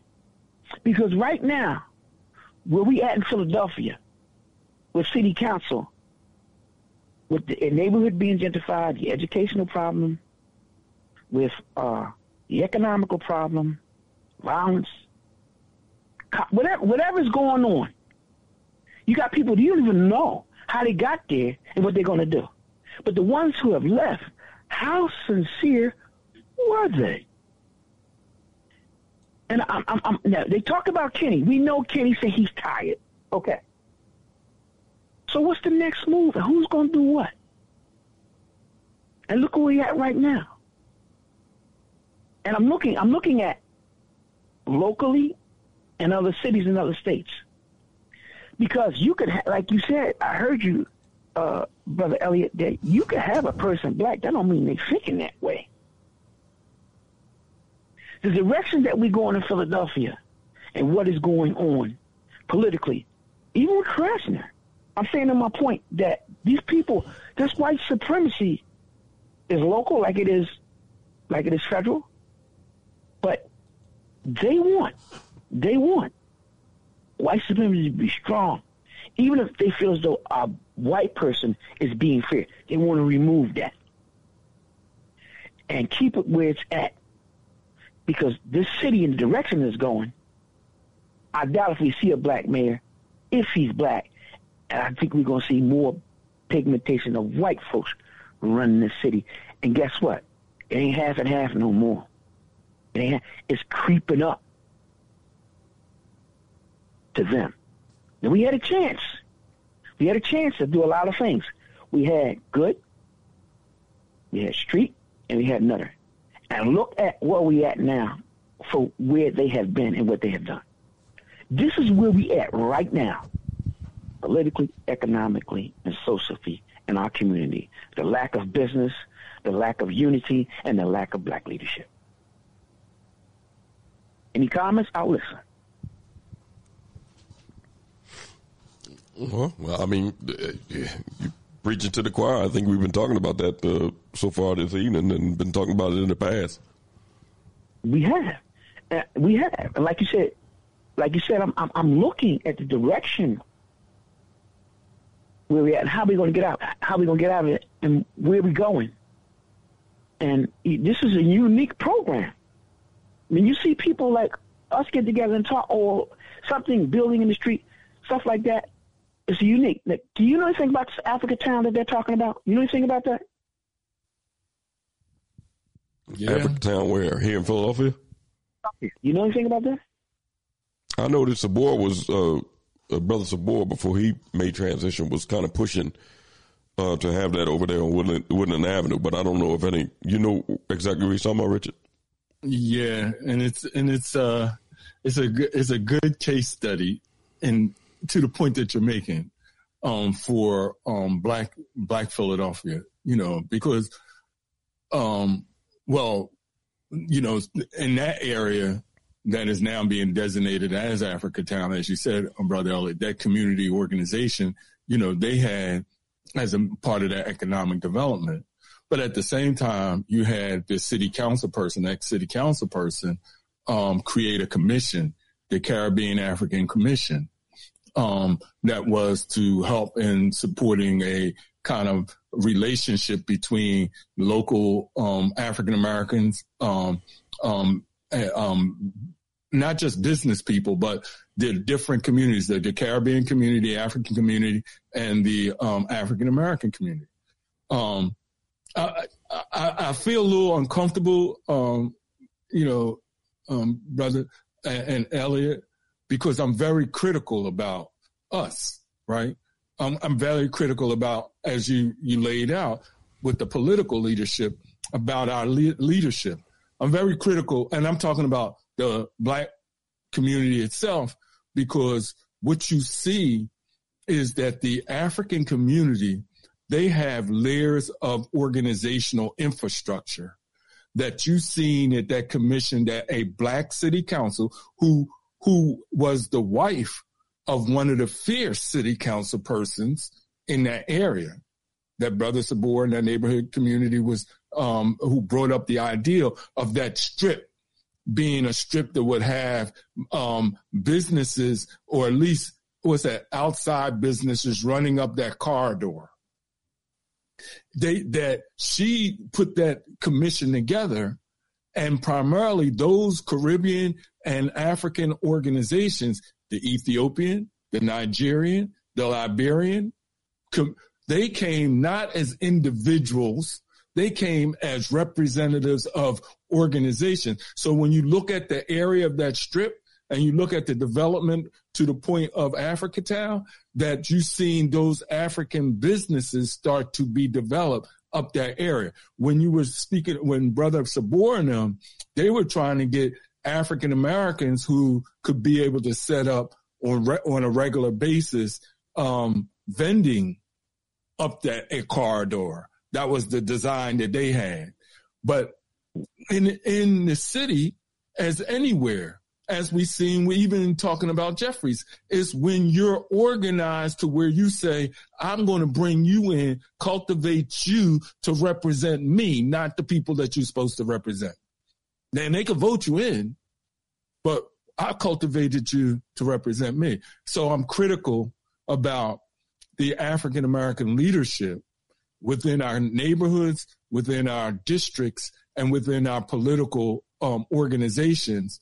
They do not provide the kind of strategic vision of how they wanted to develop and be integrated and have organizations that were being advocates. Because when I went to those meetings at that commission, it was always more Africans and Caribbean representatives at that monthly meeting that they would have. They ain't saying that there wasn't no African Americans there who created some business relationships, especially with the continent. But I'm saying there was not a contingent of saying that we were going to take a business district like 52nd Street or like that district or Long Woodland Avenue and develop it in our own interests. I didn't see that. So that's my reaction to it. But I'm aware, as Brother Elliott said, Brother Sabor brought us, in and made us informed of what they were doing. And I knew what, before that, even what, Councilwoman, Blackwell, in putting together that commission, what the intention was. But I also know who was attending those meetings regularly from the African-American communities. Okay. Thank you. Thanks for your contribution, bro. Thank you. Let's go to 602. 602. Yes, Brother Elliott and Brother Richard. Brother Marcus here. Good evening, good brothers. Yes, sir. Years ago, I used to live in New York City, and I used to work at a homeless men's shelter on a little island, or what did they call it, Ward's Island. It was run by Volunteers of America, VOA. And, that shelter housed 1,500 men, predominantly black men. So if you have 1,500 black men in one place, that's a volatile situation. Anyway, at that time, that was in the early 90s, they were paying $120 a client. I think the federal government was giving the Volunteers for America $120 per day per client. So you do the math. And that was in early 1990. So I'm quite sure that went up, so millions of dollars.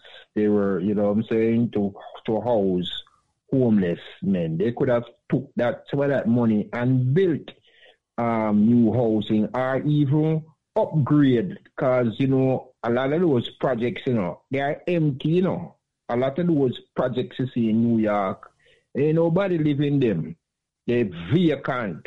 But they don't care. They're not interested in rehabilitating anybody. No, they put you over that island there, and they keep us over there. They stay over there, and they fund it. But it's just chaos and confusion. No type of program to help those men get rehabilitated.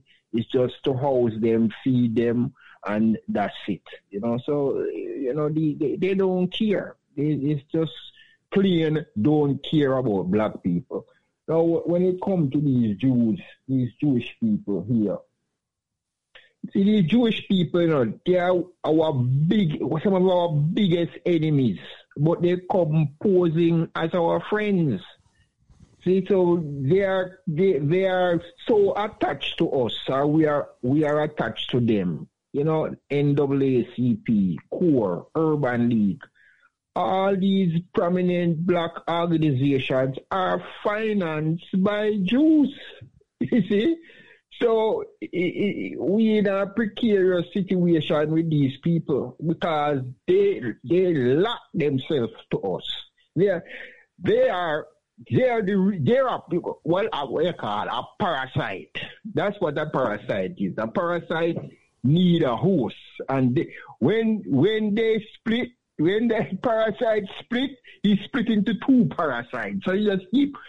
That's what we have in our community. That's what's sucking the life blood out of the black community. These Jewish people keep black people in a holding pattern in America. They're only, these people are only 2% of the U.S. population. 2% of the U.S. population. The guy, Jake Sullivan, he's Jewish. Blinken, he's Jewish. The whole his administration is in. And years ago, an elder said this to me. He said, these Jewish people, they have to watch them because they will create animosity between America and Moscow, so they can destroy each other and then he'll emerge as the victor. They are not our friends. They are not our friends. Never have, never been, and never will. You see, and some of these preachers we have here going around saying, these people are the chosen people of God. We need to take something and knock them in their head too, because they are the ones who perpetrate all this foolishness. Let black people say, oh yes, they are God people. Don't say anything about them because they are the chosen of God. So if they are chosen, you ain't chosen. Black, if the black folks ain't chosen, so look, man, I'm just sick and tired of them. My good brother there, Dr. Tony Martin, he know how to deal with them. He knew how to fix their business.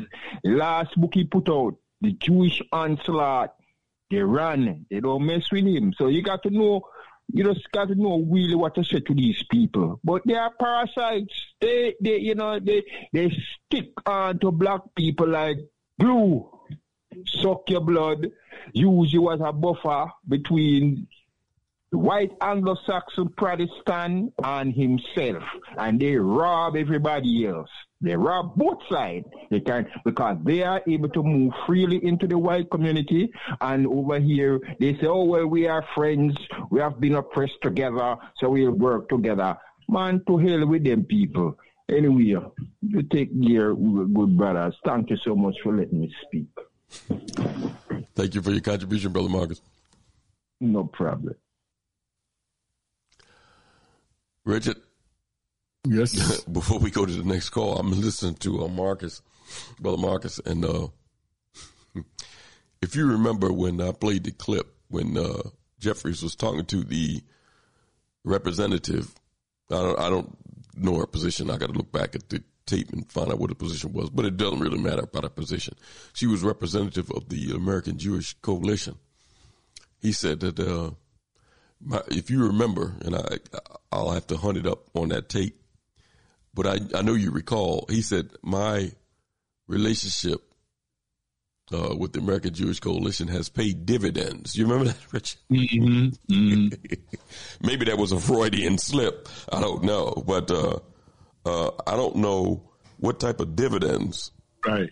That's the thing. His relationship has been done for the black community. That's who he's supposed to be representing. The majority of his representation or the voting people that voted for him is black. But he said that his relationship, he didn't say the black community, he said his relationship with them has paid dividends. Mm. So maybe there was a Freudian slip. I don't know. Let's go to 215. 215? Brother Elliott. How are you, sir? I'm doing fine. Hey, Brother Richard, how y'all brothers doing tonight? Good. Praise be to Allah. Brother Marcus, who preceded me, was right on point. Everything Brother Marcus said was right on point. I'm going to deal with Marcus' comments as I go along.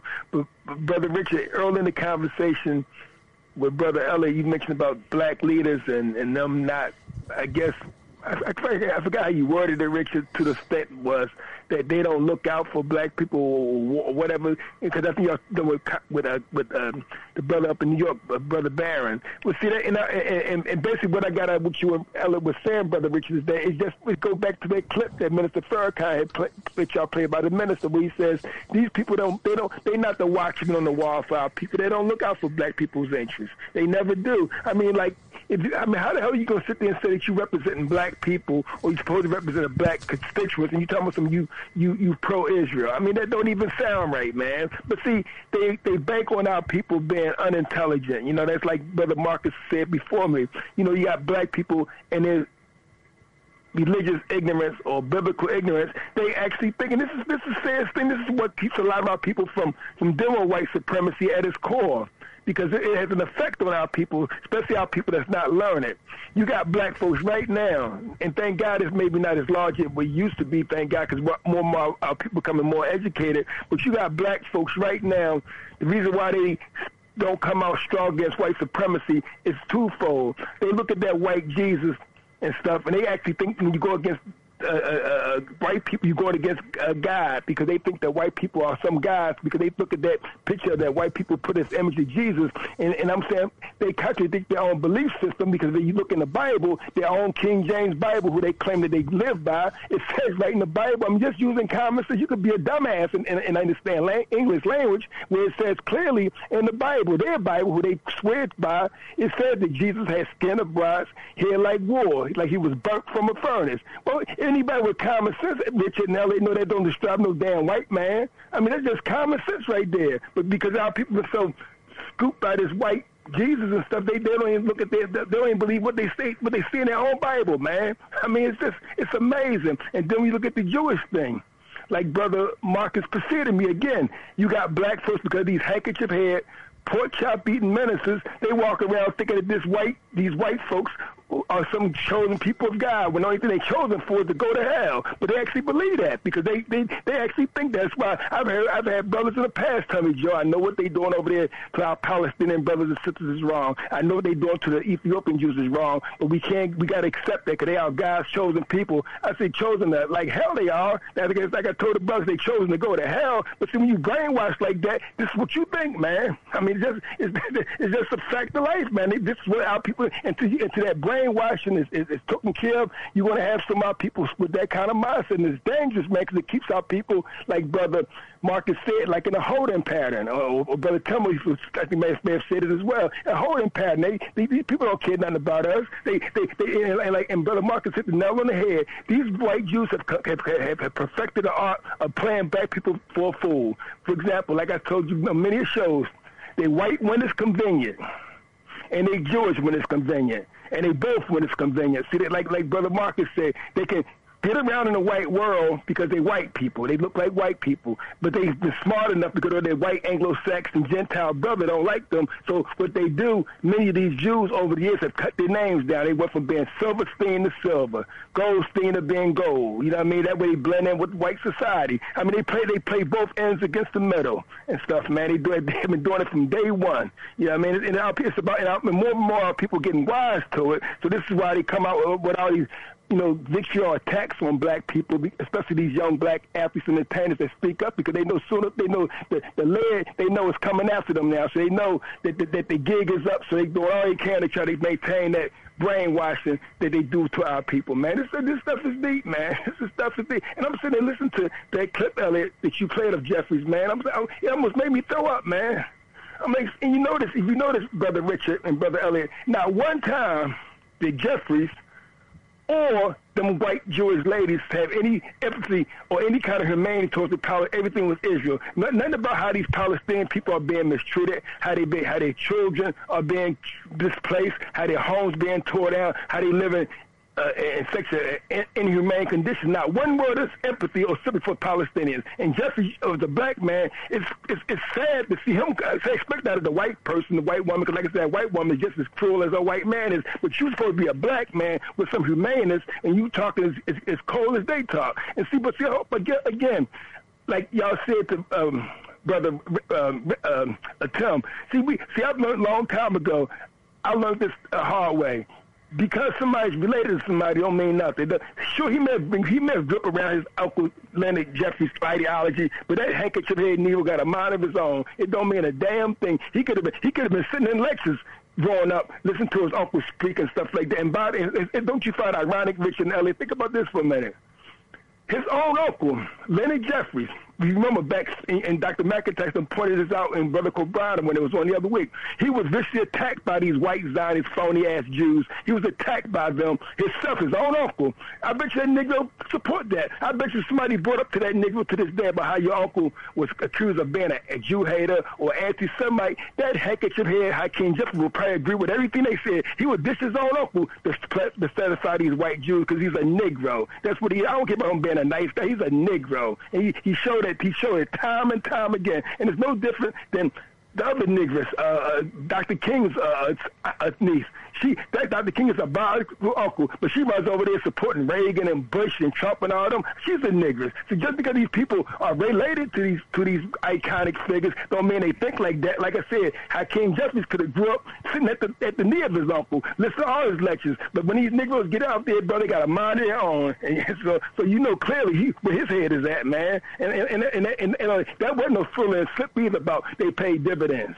He knew exactly what he was saying, brother. I knew he was being rhetorical, but he knew exactly what he was saying. That wasn't no fraudulent slip. When he said pay dividends, I'm sure he wasn't necessarily talking about no stock dividends. He was talking about the dividends to be a Negro, to rise right on up in the white man's ranks and stuff like that. He's the perfect Negro. It's no accident why the Jews and the white man pretty much said if we could create a leader, black leader, it'd be Hakeem Jeffries. So when he said they paid dividends, he knew exactly what he was talking about. That wasn't no fraudulent slip. He's the perfect Negro, and he's gonna do Israel's bidding as now that he's the House Minority Leader, and probably in the next election for Congress, if the Democrats get it back, he'll probably be the majority. He'll be the Speaker of the House and stuff like that. So you know, that's the most powerful person in Congress. Whether you think he's a handkerchief head and a flunky for Israel now, brother and sisters, you ain't seen nothing yet. You know what I'm saying, L.A. Richard? You haven't seen nothing yet, brother.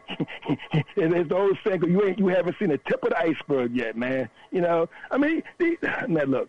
These Negroes, man, I'm telling you, man, we are in a sad situation in this country because we got black leadership that don't represent us, man. They tell us openly that they don't respect us, man. I mean, think about this, Ellen Richard. You're supposed to represent black people, but you say you got Eric Adams.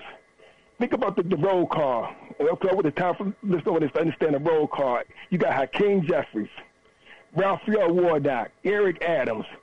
You know, these Negroes don't get behind your back. They tell you to your face, we supporting Israel. And they're unapologetic about it. While their own people catching hell, while black people being mistreated, getting shot by the police, brothers out here killing each other out of ignorance and self-hatred and lack of jobs and resources. And these Negroes can get up and tell you they supporting Israel. Think about what I'm saying, Ellen Rich, how insulting that is, you know?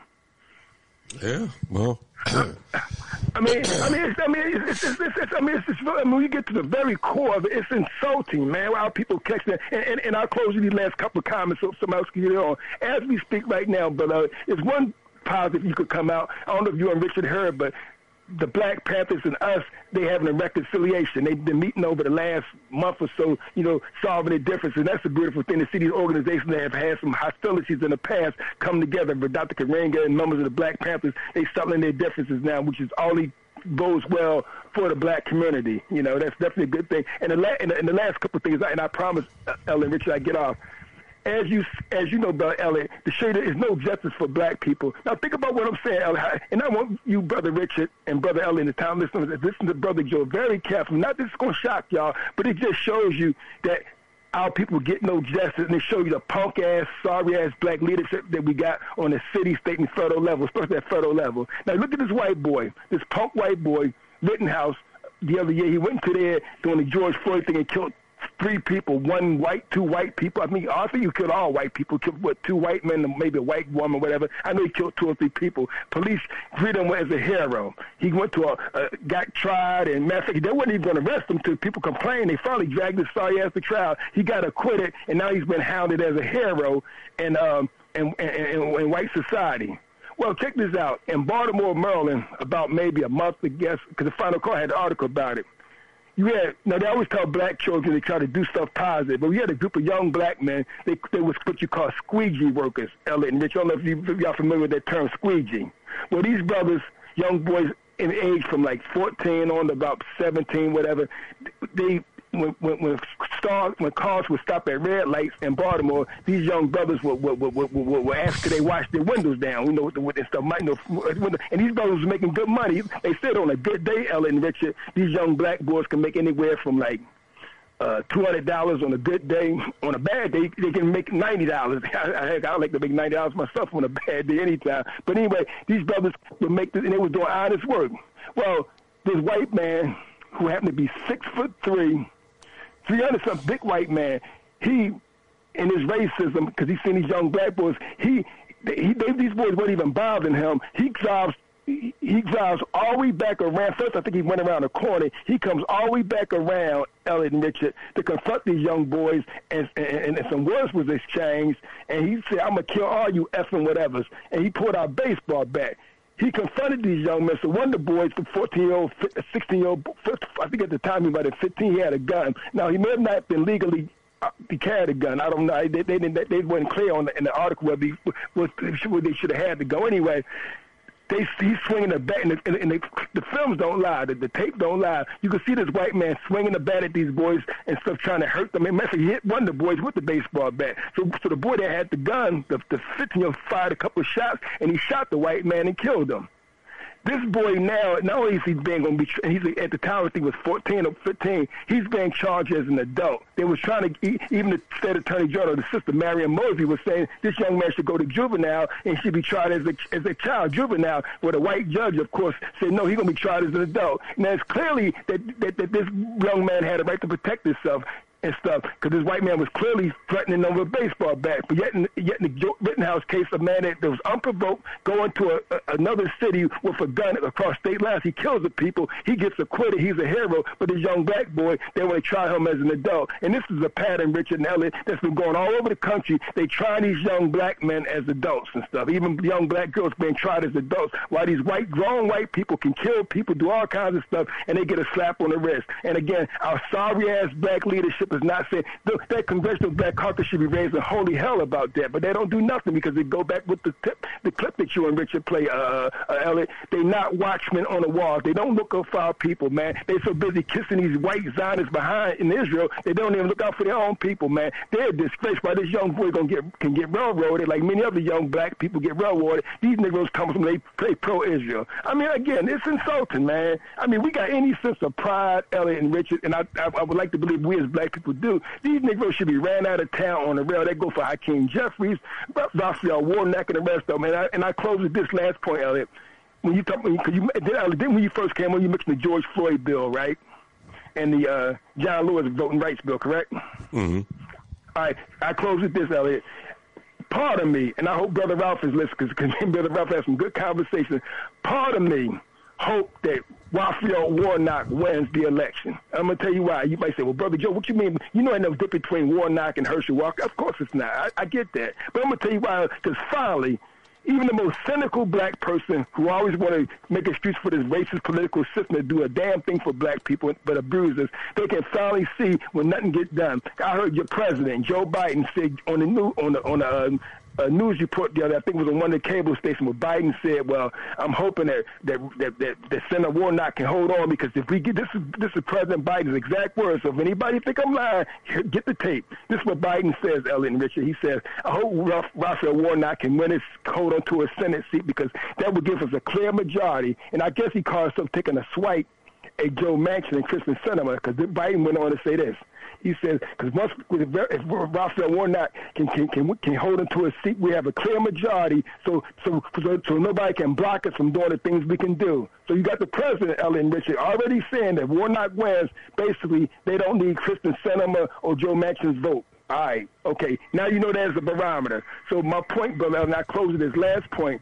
So in the George Floyd policing bill, and the John Lewis voting rights bill, and the black farmers who has been shit on pretty much, if things is not made right for them, and it is clear, think about what I'm saying, Brother Elliott and Richard, if it is clear Democrat majority, so if they don't get these three things passed for black people, then finally black people can stop the BS and say, well, you know, it's these bad Republicans and stuff. And we all know they're the same people. So if them three bills don't get passed for the benefit black people, what's going to be the excuse then, Brother Elliott and Richard? What is the excuse going to be then? But they can't use Sinema and Manchin as an excuse no more because they don't need their votes no more. So they, like I said, if Warnock wins, they don't need Manchin and Sinema. So if they don't get these things passed, Brother Elliott, I want you to tell the listener what is going to be the excuse then, Elliott? And I close with that note, okay, Elliott?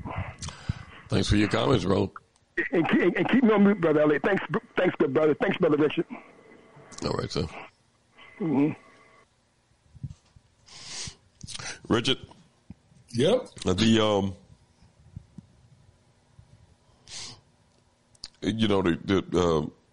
brothers raised some good issues, but to kind of turn the subject to a solution, because there is a clear solution out there. You mentioned to me in a private conversation we had earlier about mutual aid societies and what they were doing for black folks early on. See, it's nothing any different. The only thing different now is the mindset. Those same things can be done now. And you, as a person that move around the city, you know enough young people or people of a certain age that are out there doing things in the community. Yep. But when you mention to them about elected office, their mindset changes because they're jaded and they're disillusioned by this stuff that they see. And you understand that clearly, Richard. Yep. So right away, when you mention that, their mind turned off.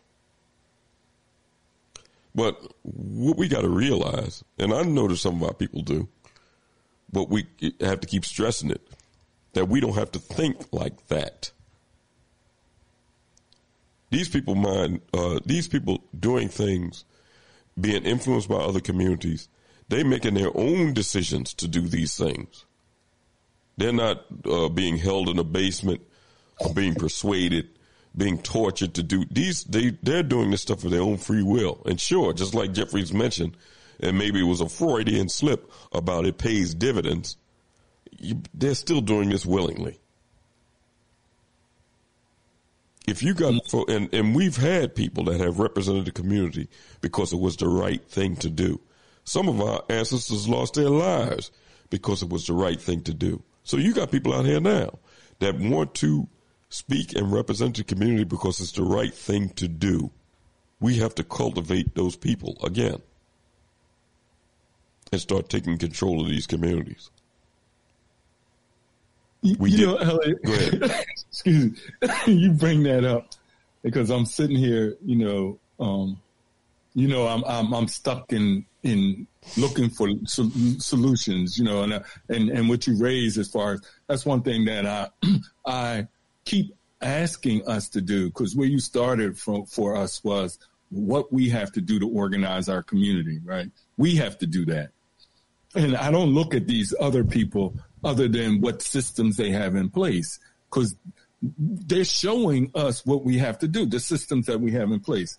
And I'm not acting like that's something that wasn't done before, or even now, as you mentioned about these young people, that, and when you say young, you got teenagers, and I see the ones that are 30, the ones who have already made commitment of 10 years, 5 years, that are doing things. Yes. But we're not integrated, right? One, and we don't have even when we talk, we don't have our own strategic vision of what we want to achieve. And when you say integrated, you're talking about working with one another. Exactly. Okay. Right. You know what I mean? Because that's important. And as I move around, it's something because you see people working in their silos, and these are young people, and they making commitment. How long we hear the numbers of what we have. We can't do it by ourselves with what we got. It's just not enough. Yeah. Right? And the reason I bring up the place that in a historical context that, and I'm dealing with that 1830s, and one article looking at the end of black voting in Pennsylvania, I've been dealing with the 1830s, 1837 in particular, because that's when they took away the vote. And if we don't be careful, not only are we're talking about robots and AI, these are new tools of containment, right? I mean, these and as you said, these are tools that now it ain't going to be that you can sue a person for, what they do unlawfully to a citizen, whether out of racism or whether out of their bigotry or whether out of their just, out of their mind, culturally out of their mind. Because white culture is out of its mind, in my mind. Because it does violence. But the thing that I wanted to share, and two things, as an example of that we did it before without necessarily the government, but because we had a vision of what freedom was, a strategic vision. That's a war. When you say strategic, you're talking war value. You're talking war from a war perspective. Sovereign thinking. You're talking really a war perspective. What you're going to build in order to protect yourself, not your individual self, as what you're going to say. Like I got something for it, right? I got something for it. What did we get for it, right? Representative Barron said, this is what's happening in these communities. Well, electoral people, they represent a community. Don't he have poor people in this community? Don't he have homeless people in this community? Don't he have people who have health problems? And I'm talking about this new person, Jeffries in the position. What did they get out of it? It says the growing prosperity of some black Philadelphians, this is one article, the end of black voting, was not to overlook by the city lower class. It said racial tension flared in full-scale violence in Philadelphia in 1834. The chain of incidents leading up to the riot apparently laid in not only the economic competition, but social competition between African Americans and whites who were members of one of Philadelphia volunteer fire companies. Backing up. The wealthiest 10th of the population controlled 70% of the community wealth, although the black community in 1830 consisted of only 15,000 people. I'll end with this. African American leaders continued to try to take care of their racial community by providing poor relief and education. Black relief societies provided privately operated poor relief systems in Philadelphia. The number of societies increased from more than 50 in 1832 to nearly 100 in 1837, with about 80% of Philadelphia black adults participating. Now I'm gonna back up. An 1830 report of the Guardians of Poor Philadelphians argued that only 4% of those receiving relief was black, while the ratio of our population to that city and suburbs exceeded 8.25%. Further, black paupers in the almshouse, quote, did not exceed 4% of the whole. The appeal then went on to argue that the black community was taking care of itself through mutual aid societies, churches, schools, and libraries, and argued that loyalty and service in past wars qualified blacks to enjoy fully the rights of American citizenship. I don't know if I got this across clearly, Elliot. But until we create, when we talk about these young people out there who are not engaged in the political process, because they truly, and you can look at the numbers, and even this voting, even though black people turned out in Philadelphia turned out higher for this here senator, but it was lower than 2 years ago, right? But in this period, what they call the black, the urban bourgeois intellectual, black intelligentsia, which I would say this black political class would meet that. They, out of their own wealth and out of their own strategic vision, out of their own, what the future they had in mind, not what the future the government had, not what the future the president of the United States had, not what the future the Congress had, because at that point they didn't have no future for them. The future they had, they built those churches, they built those libraries, they built those schools, they built those mutual aid societies to take care of the poor. And it was only a small proportion of them that had that wealth, that they were looking out for the general. Is that not a solution that we should be implementing today? Not what I got, what I see, what I do, what I have done, but what have I done to liberate the black community, regardless of what they have. What have I done to do that? Therefore, what have we done? This is what they did. And because they did it successfully in Philadelphia, in Pennsylvania, they took the right to vote away from them. They burnt down their churches.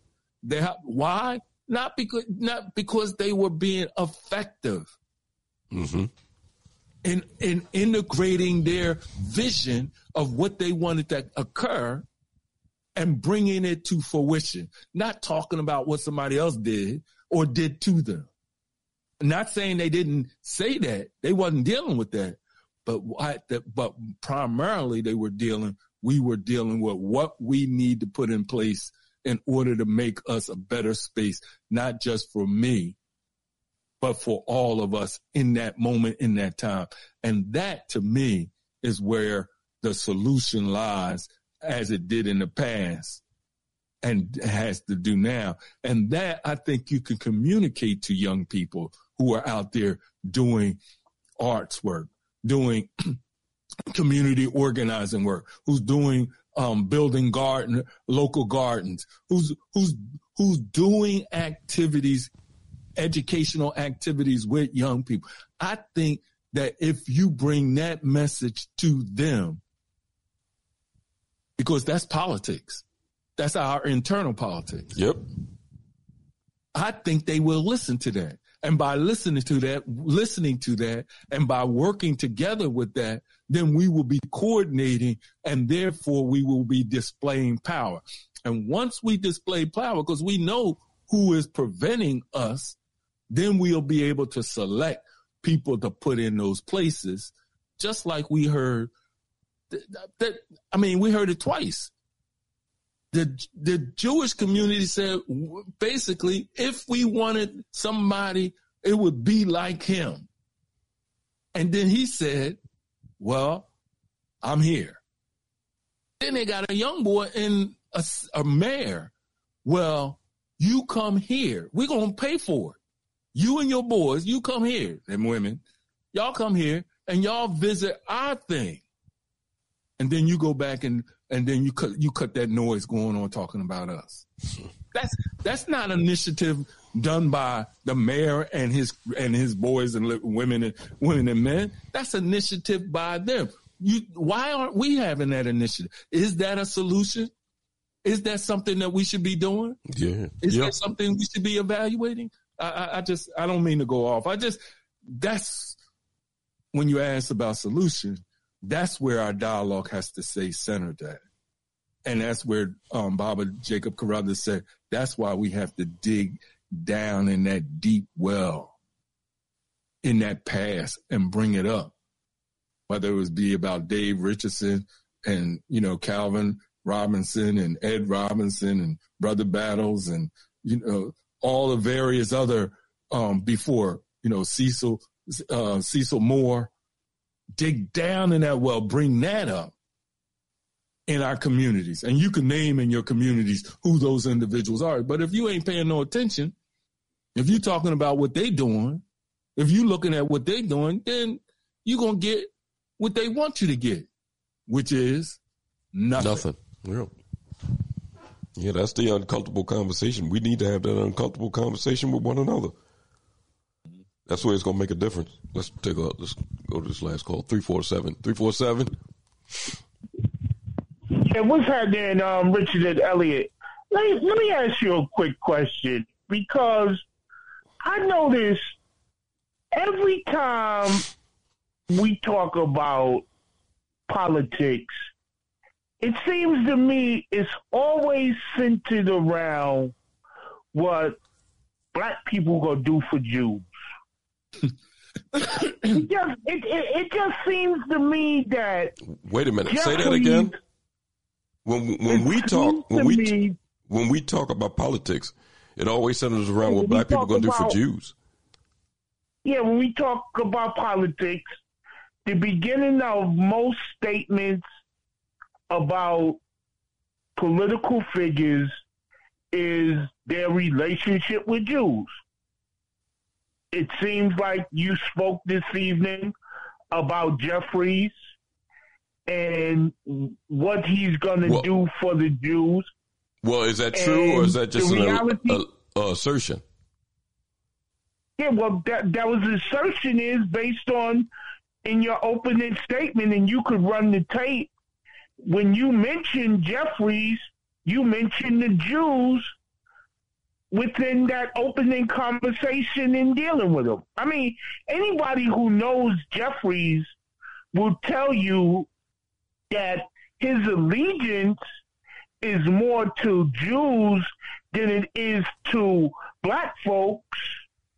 Just like when people say things about his uncle, I mean, you know, if you've been around Jeffries for a long period of time like I have myself, I mean, there's certain things that Jeffries is strong about, and there's certain things that Jeffries ain't strong about. So what? He's so-called Afrocentric and all that. Give you a perfect example. Well, before you do, I just want to make one correction. Because, and it might be when you came in, and it's for really the rest of the listening audience who may also came in late. The first person that Elliott opened with was Charles Barron. And it was not in that. There was no discussion about Jews.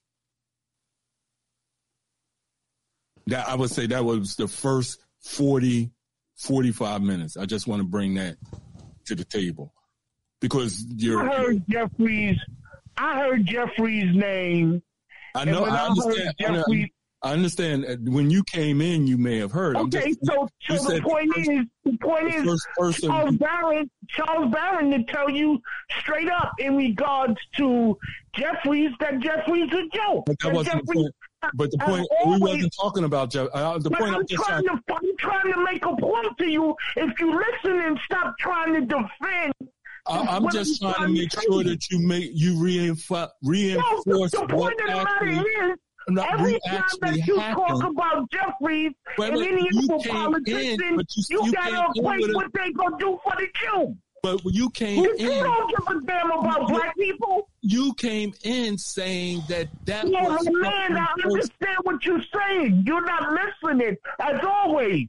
The point of the matter is, every time that you speak about a black politician, it always has to do... That's not true. That's all I'm saying. True. It is true. You've done it with Warnock. You've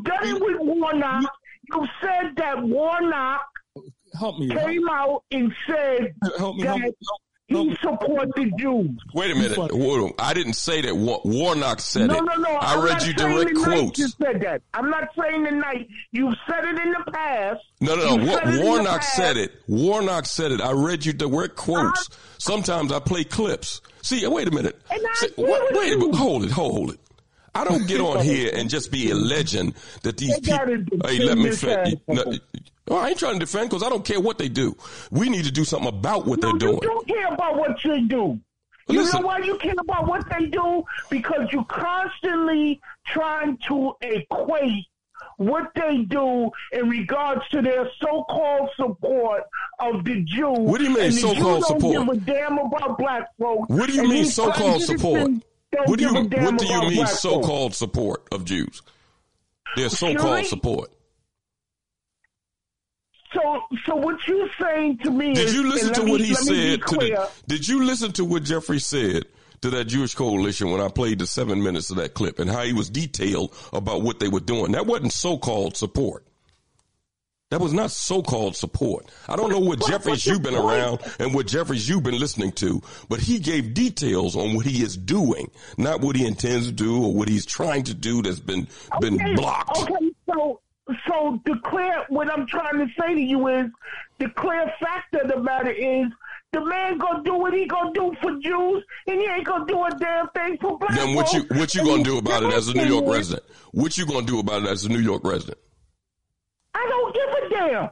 Oh, okay. Well, all right. And I'll tell you, if you don't have a solution. I'll tell you why I feel that way. You don't have a solution. I'll tell you why I feel that way. If you let me finish. The fact of the matter is that you talking about Jews. You talking about politics. That's what the fact of the matter is. You come in saying, well, why do you constantly talk about them? And here you going to go on who ain't going to do nothing else. But all you got to talk about reinforcing what you saying we shouldn't be reinforcing. You ain't coming because the ending, when you came in, the ending was about what we need to do. You ain't built on that. You went back. You went back to what you saying we started with, and let me ask you something, Richard. Let me ask you this question. We started. Let me ask you this question. What is black people and Jeffries community gonna do about his loyalty to Jewish people? You in New York? That's the time. Can I just finish, please? You won't even let me finish the statement. What is there? Is there something that you don't want to be answered? Go ahead. The man's been in office. Go ahead. The man's been in office for over 12 years. Let him finish his statement, Richard. The community is no better. Go ahead, make your statement. That's what were you reality. saying? What were you saying? The reality is he's been in office for 12 years and his community is no better. But we're concerned about his allegiance to a Jew instead of figuring out how do we collectively get rid of the clown. But we'll talk about him. We'll say that he's not doing this and that. But them same Negroes will go out there and vote for him. And then you going to ask me, well, what am I going to do about him? I mean, you know what I mean? Jeffries, listen. Jeffries been in office for all of this time. Are you? And Jeffries hasn't done nothing for the community. Are you in New York? I live in New York, brother. Right. I live in Charlie. Let me explain something to you. I lived in Charlie Rango's district, and Charlie Rango gave black people away their businesses with the Harlem Zone. You know what I mean? So listen, man, I done seen it. I live in Harlem, brother. I don't live in Brooklyn. The ownership in Harlem is at the lowest that it's been in the last 50 years. And I'm a homeowner, bro. Black businesses in Harlem is at its lowest ebb. So when you start talking about what people are going to do, this is the thing that we don't understand. Black people don't want to be against the vision that niggas like Charlie Rango and Jeffries have because they want to be integrated into whiteness. No, that's not true. They feel like they want to be a part of whiteness. So all this so-called revolutionary talk that y'all talk and this fantasy about if we come together and we do this and we do that, bullshit. Because ain't nothing going to get better. You know why? It ain't nothing going to get better. Then what are you doing? Then what are you doing? We don't have a vision for it to get better, and we accept people like Jeffries. We allow people like Jeffries to be in this so-called great position as the Speaker of the House, not knowing that he's strictly about big business. He's not about black people. Well, then you have to, let me say this. You have to do what you can to alert the people on what he's doing or not doing. Because if you listen, now, some of our people don't even listen to talk radio. Their whole day is listening to Power 99 or whatever, stations all the time, listening to old school hip hop or whatever. And those people ain't going to talk about nothing on there. That's a segment of our people. Some of them listen to talk programs where they talk about issues. And a percentage of them listen to Black Talk. So if you listen to Black Talk and want to hear about issues, all you hear about them doing is waving pom-poms in reference to Jeffries or any of them. They don't talk about what they're not doing. They don't talk about them having allegiance to other communities. Those clips that you heard me play, will you hear them played on Al Sharpton? That's a question. Will you hear them played on Roland Martin? That's a question. The answer is no. I'll say that right now, unequivocally no.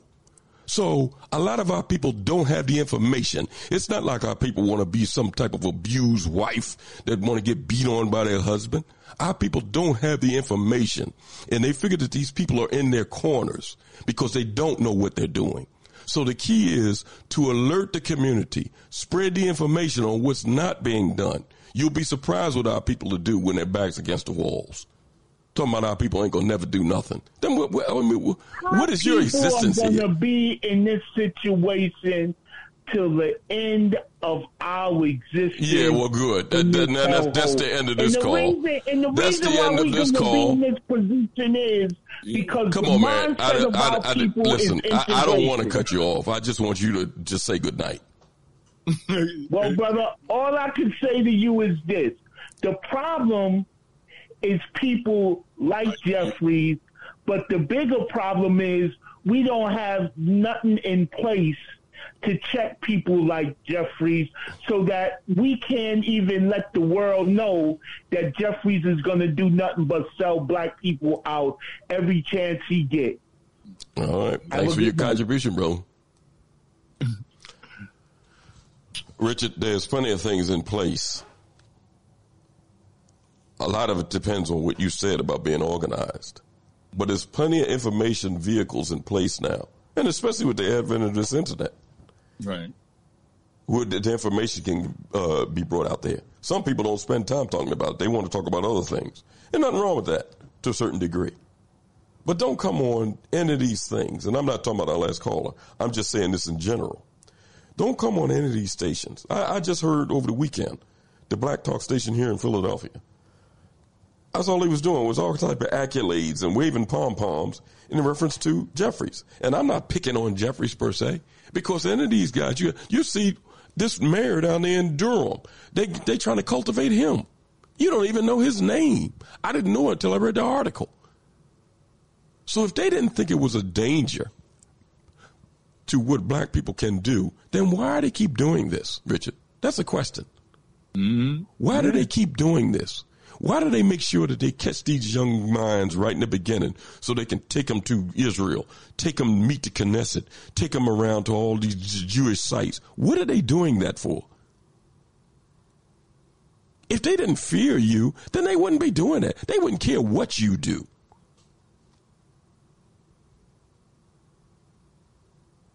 You know, the caller that we just talked to always, he used to get on here talking about Latino or Babalu, whatever comment that he made. How many quote unquote Babaluids do they take always over to Israel? For what? They supposed to be the key factor. They don't take those people all over the world, showing them all kind of sites and trying to get they don't. It's you. Why are they doing that to you, Richard? Why? If we ain't gonna never get nothing right and we're gonna always be in this situation, they even know better than that. It's you that don't know better than that. They even know that you ain't going to always be in this situation. They know it. So they do all they can to try to keep you in the situation. Well, we don't have to stay in that situation. We can do better. The vehicle is here. All we got to do is get in the car and drive. If I sit in the house and keep looking at the car, just sitting there on the side of the street or on the street parked, then sure, I'm not going anywhere until I get in the car and drive. I like that one. It's plenty of young minds out there that's ready to get on the move. Provide them with the information. Some of them don't know the things. Some of them don't even know the things that you talked about earlier, Richard. They don't know. See, that's why history is key, man. And then with some of our people, when you start talking about history, I don't want to hear all that stuff from back then. Then you don't know what you need to do. You don't know where you need to go. You don't know who your enemies are. You don't know why. When you get a historical perspective of your situation, what your ancestors have tried to do since they have been here, what they were trying to accomplish, then you know what you can do moving forward. Because you see their mistakes. You see what they did.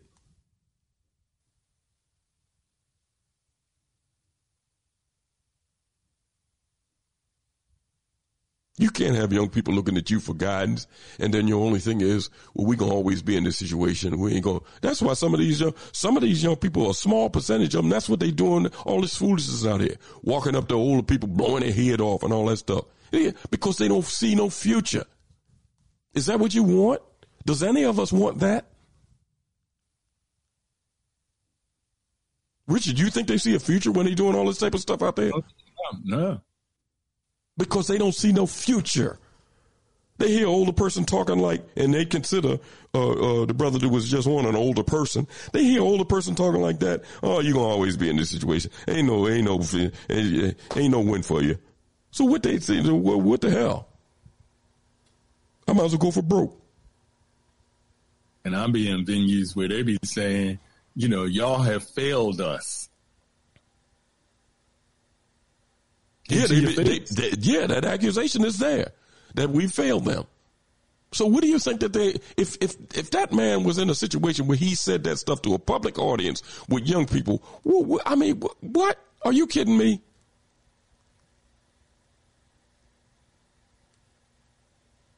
Spend some time, because the caller is a good call, and I love his opinion sometime. But, he spends a lot of time listening to Martin and those other ones. Get on there and tell them what they need to do. Because you ain't going to hear Martin say nothing about these people. In fact, I think Martin, just like you heard Jeffrey say that it paid dividends to him, I think he done got paid some dividends in the past. Now, he got a new book out. He got a book out. I ain't even talking about the book necessarily. Mm-hmm. I remember when he got up there doing all that buck dancing with Hillary Clinton and all. He might have got paid some dividends in the past. Spend some time and admonish them. Get on there and tell them, hey, listen, you need to be bringing this stuff out, but what these people are not doing. You got a bigger audience. He got a hell of more of an audience than I do. And Sharpton got an even bigger audience. And he got a TV program. You ain't going to hear nothing about this on those programs. Spend some time talking to them about it. Then maybe you'd be accomplishing something. Because all of us are in this together. You might think that you're not. We're all in this together.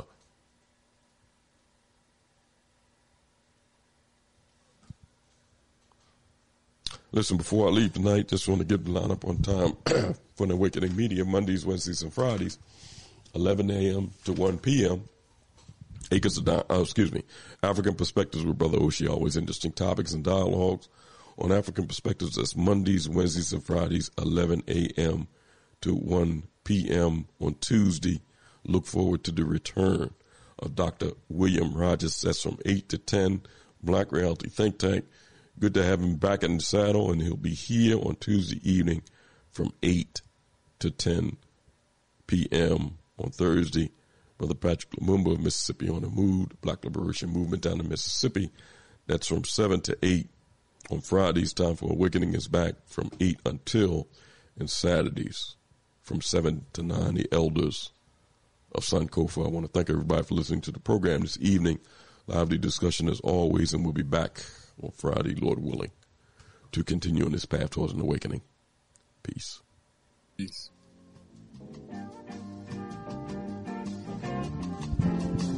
If you're driving through the country on a lazy afternoon,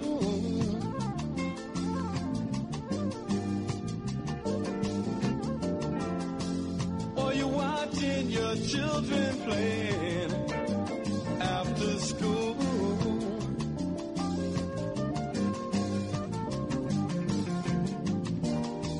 they seem to be so unaware of, I know,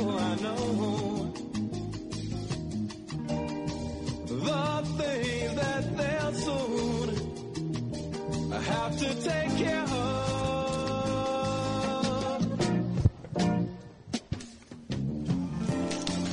We've got to do something, yeah, to save the children.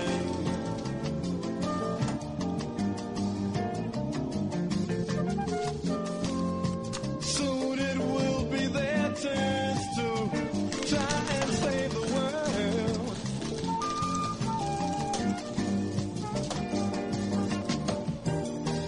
Right now they seem to play such a small part of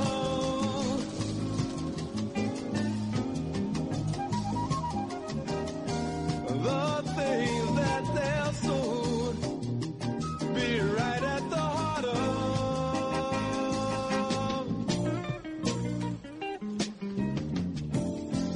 My little Tommy, he said he wants to be a fireman.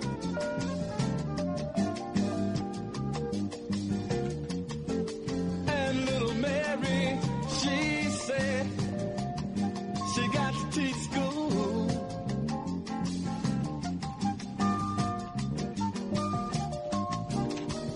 If we know, or we say we know about the problem,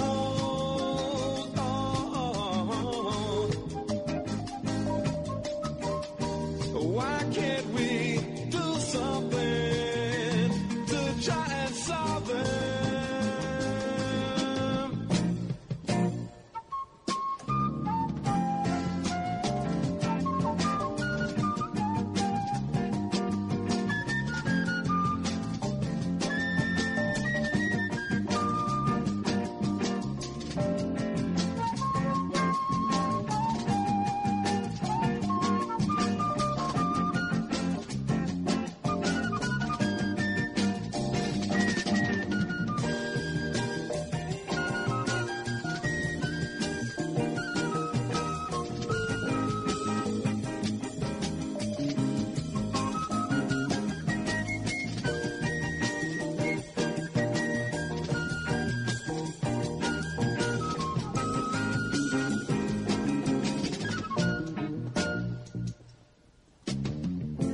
We've got to do something, yeah, to save the children.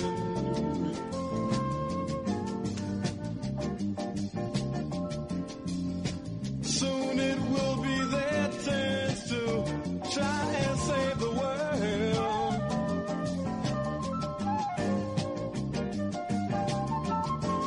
We've got to do something, yeah, to save the children.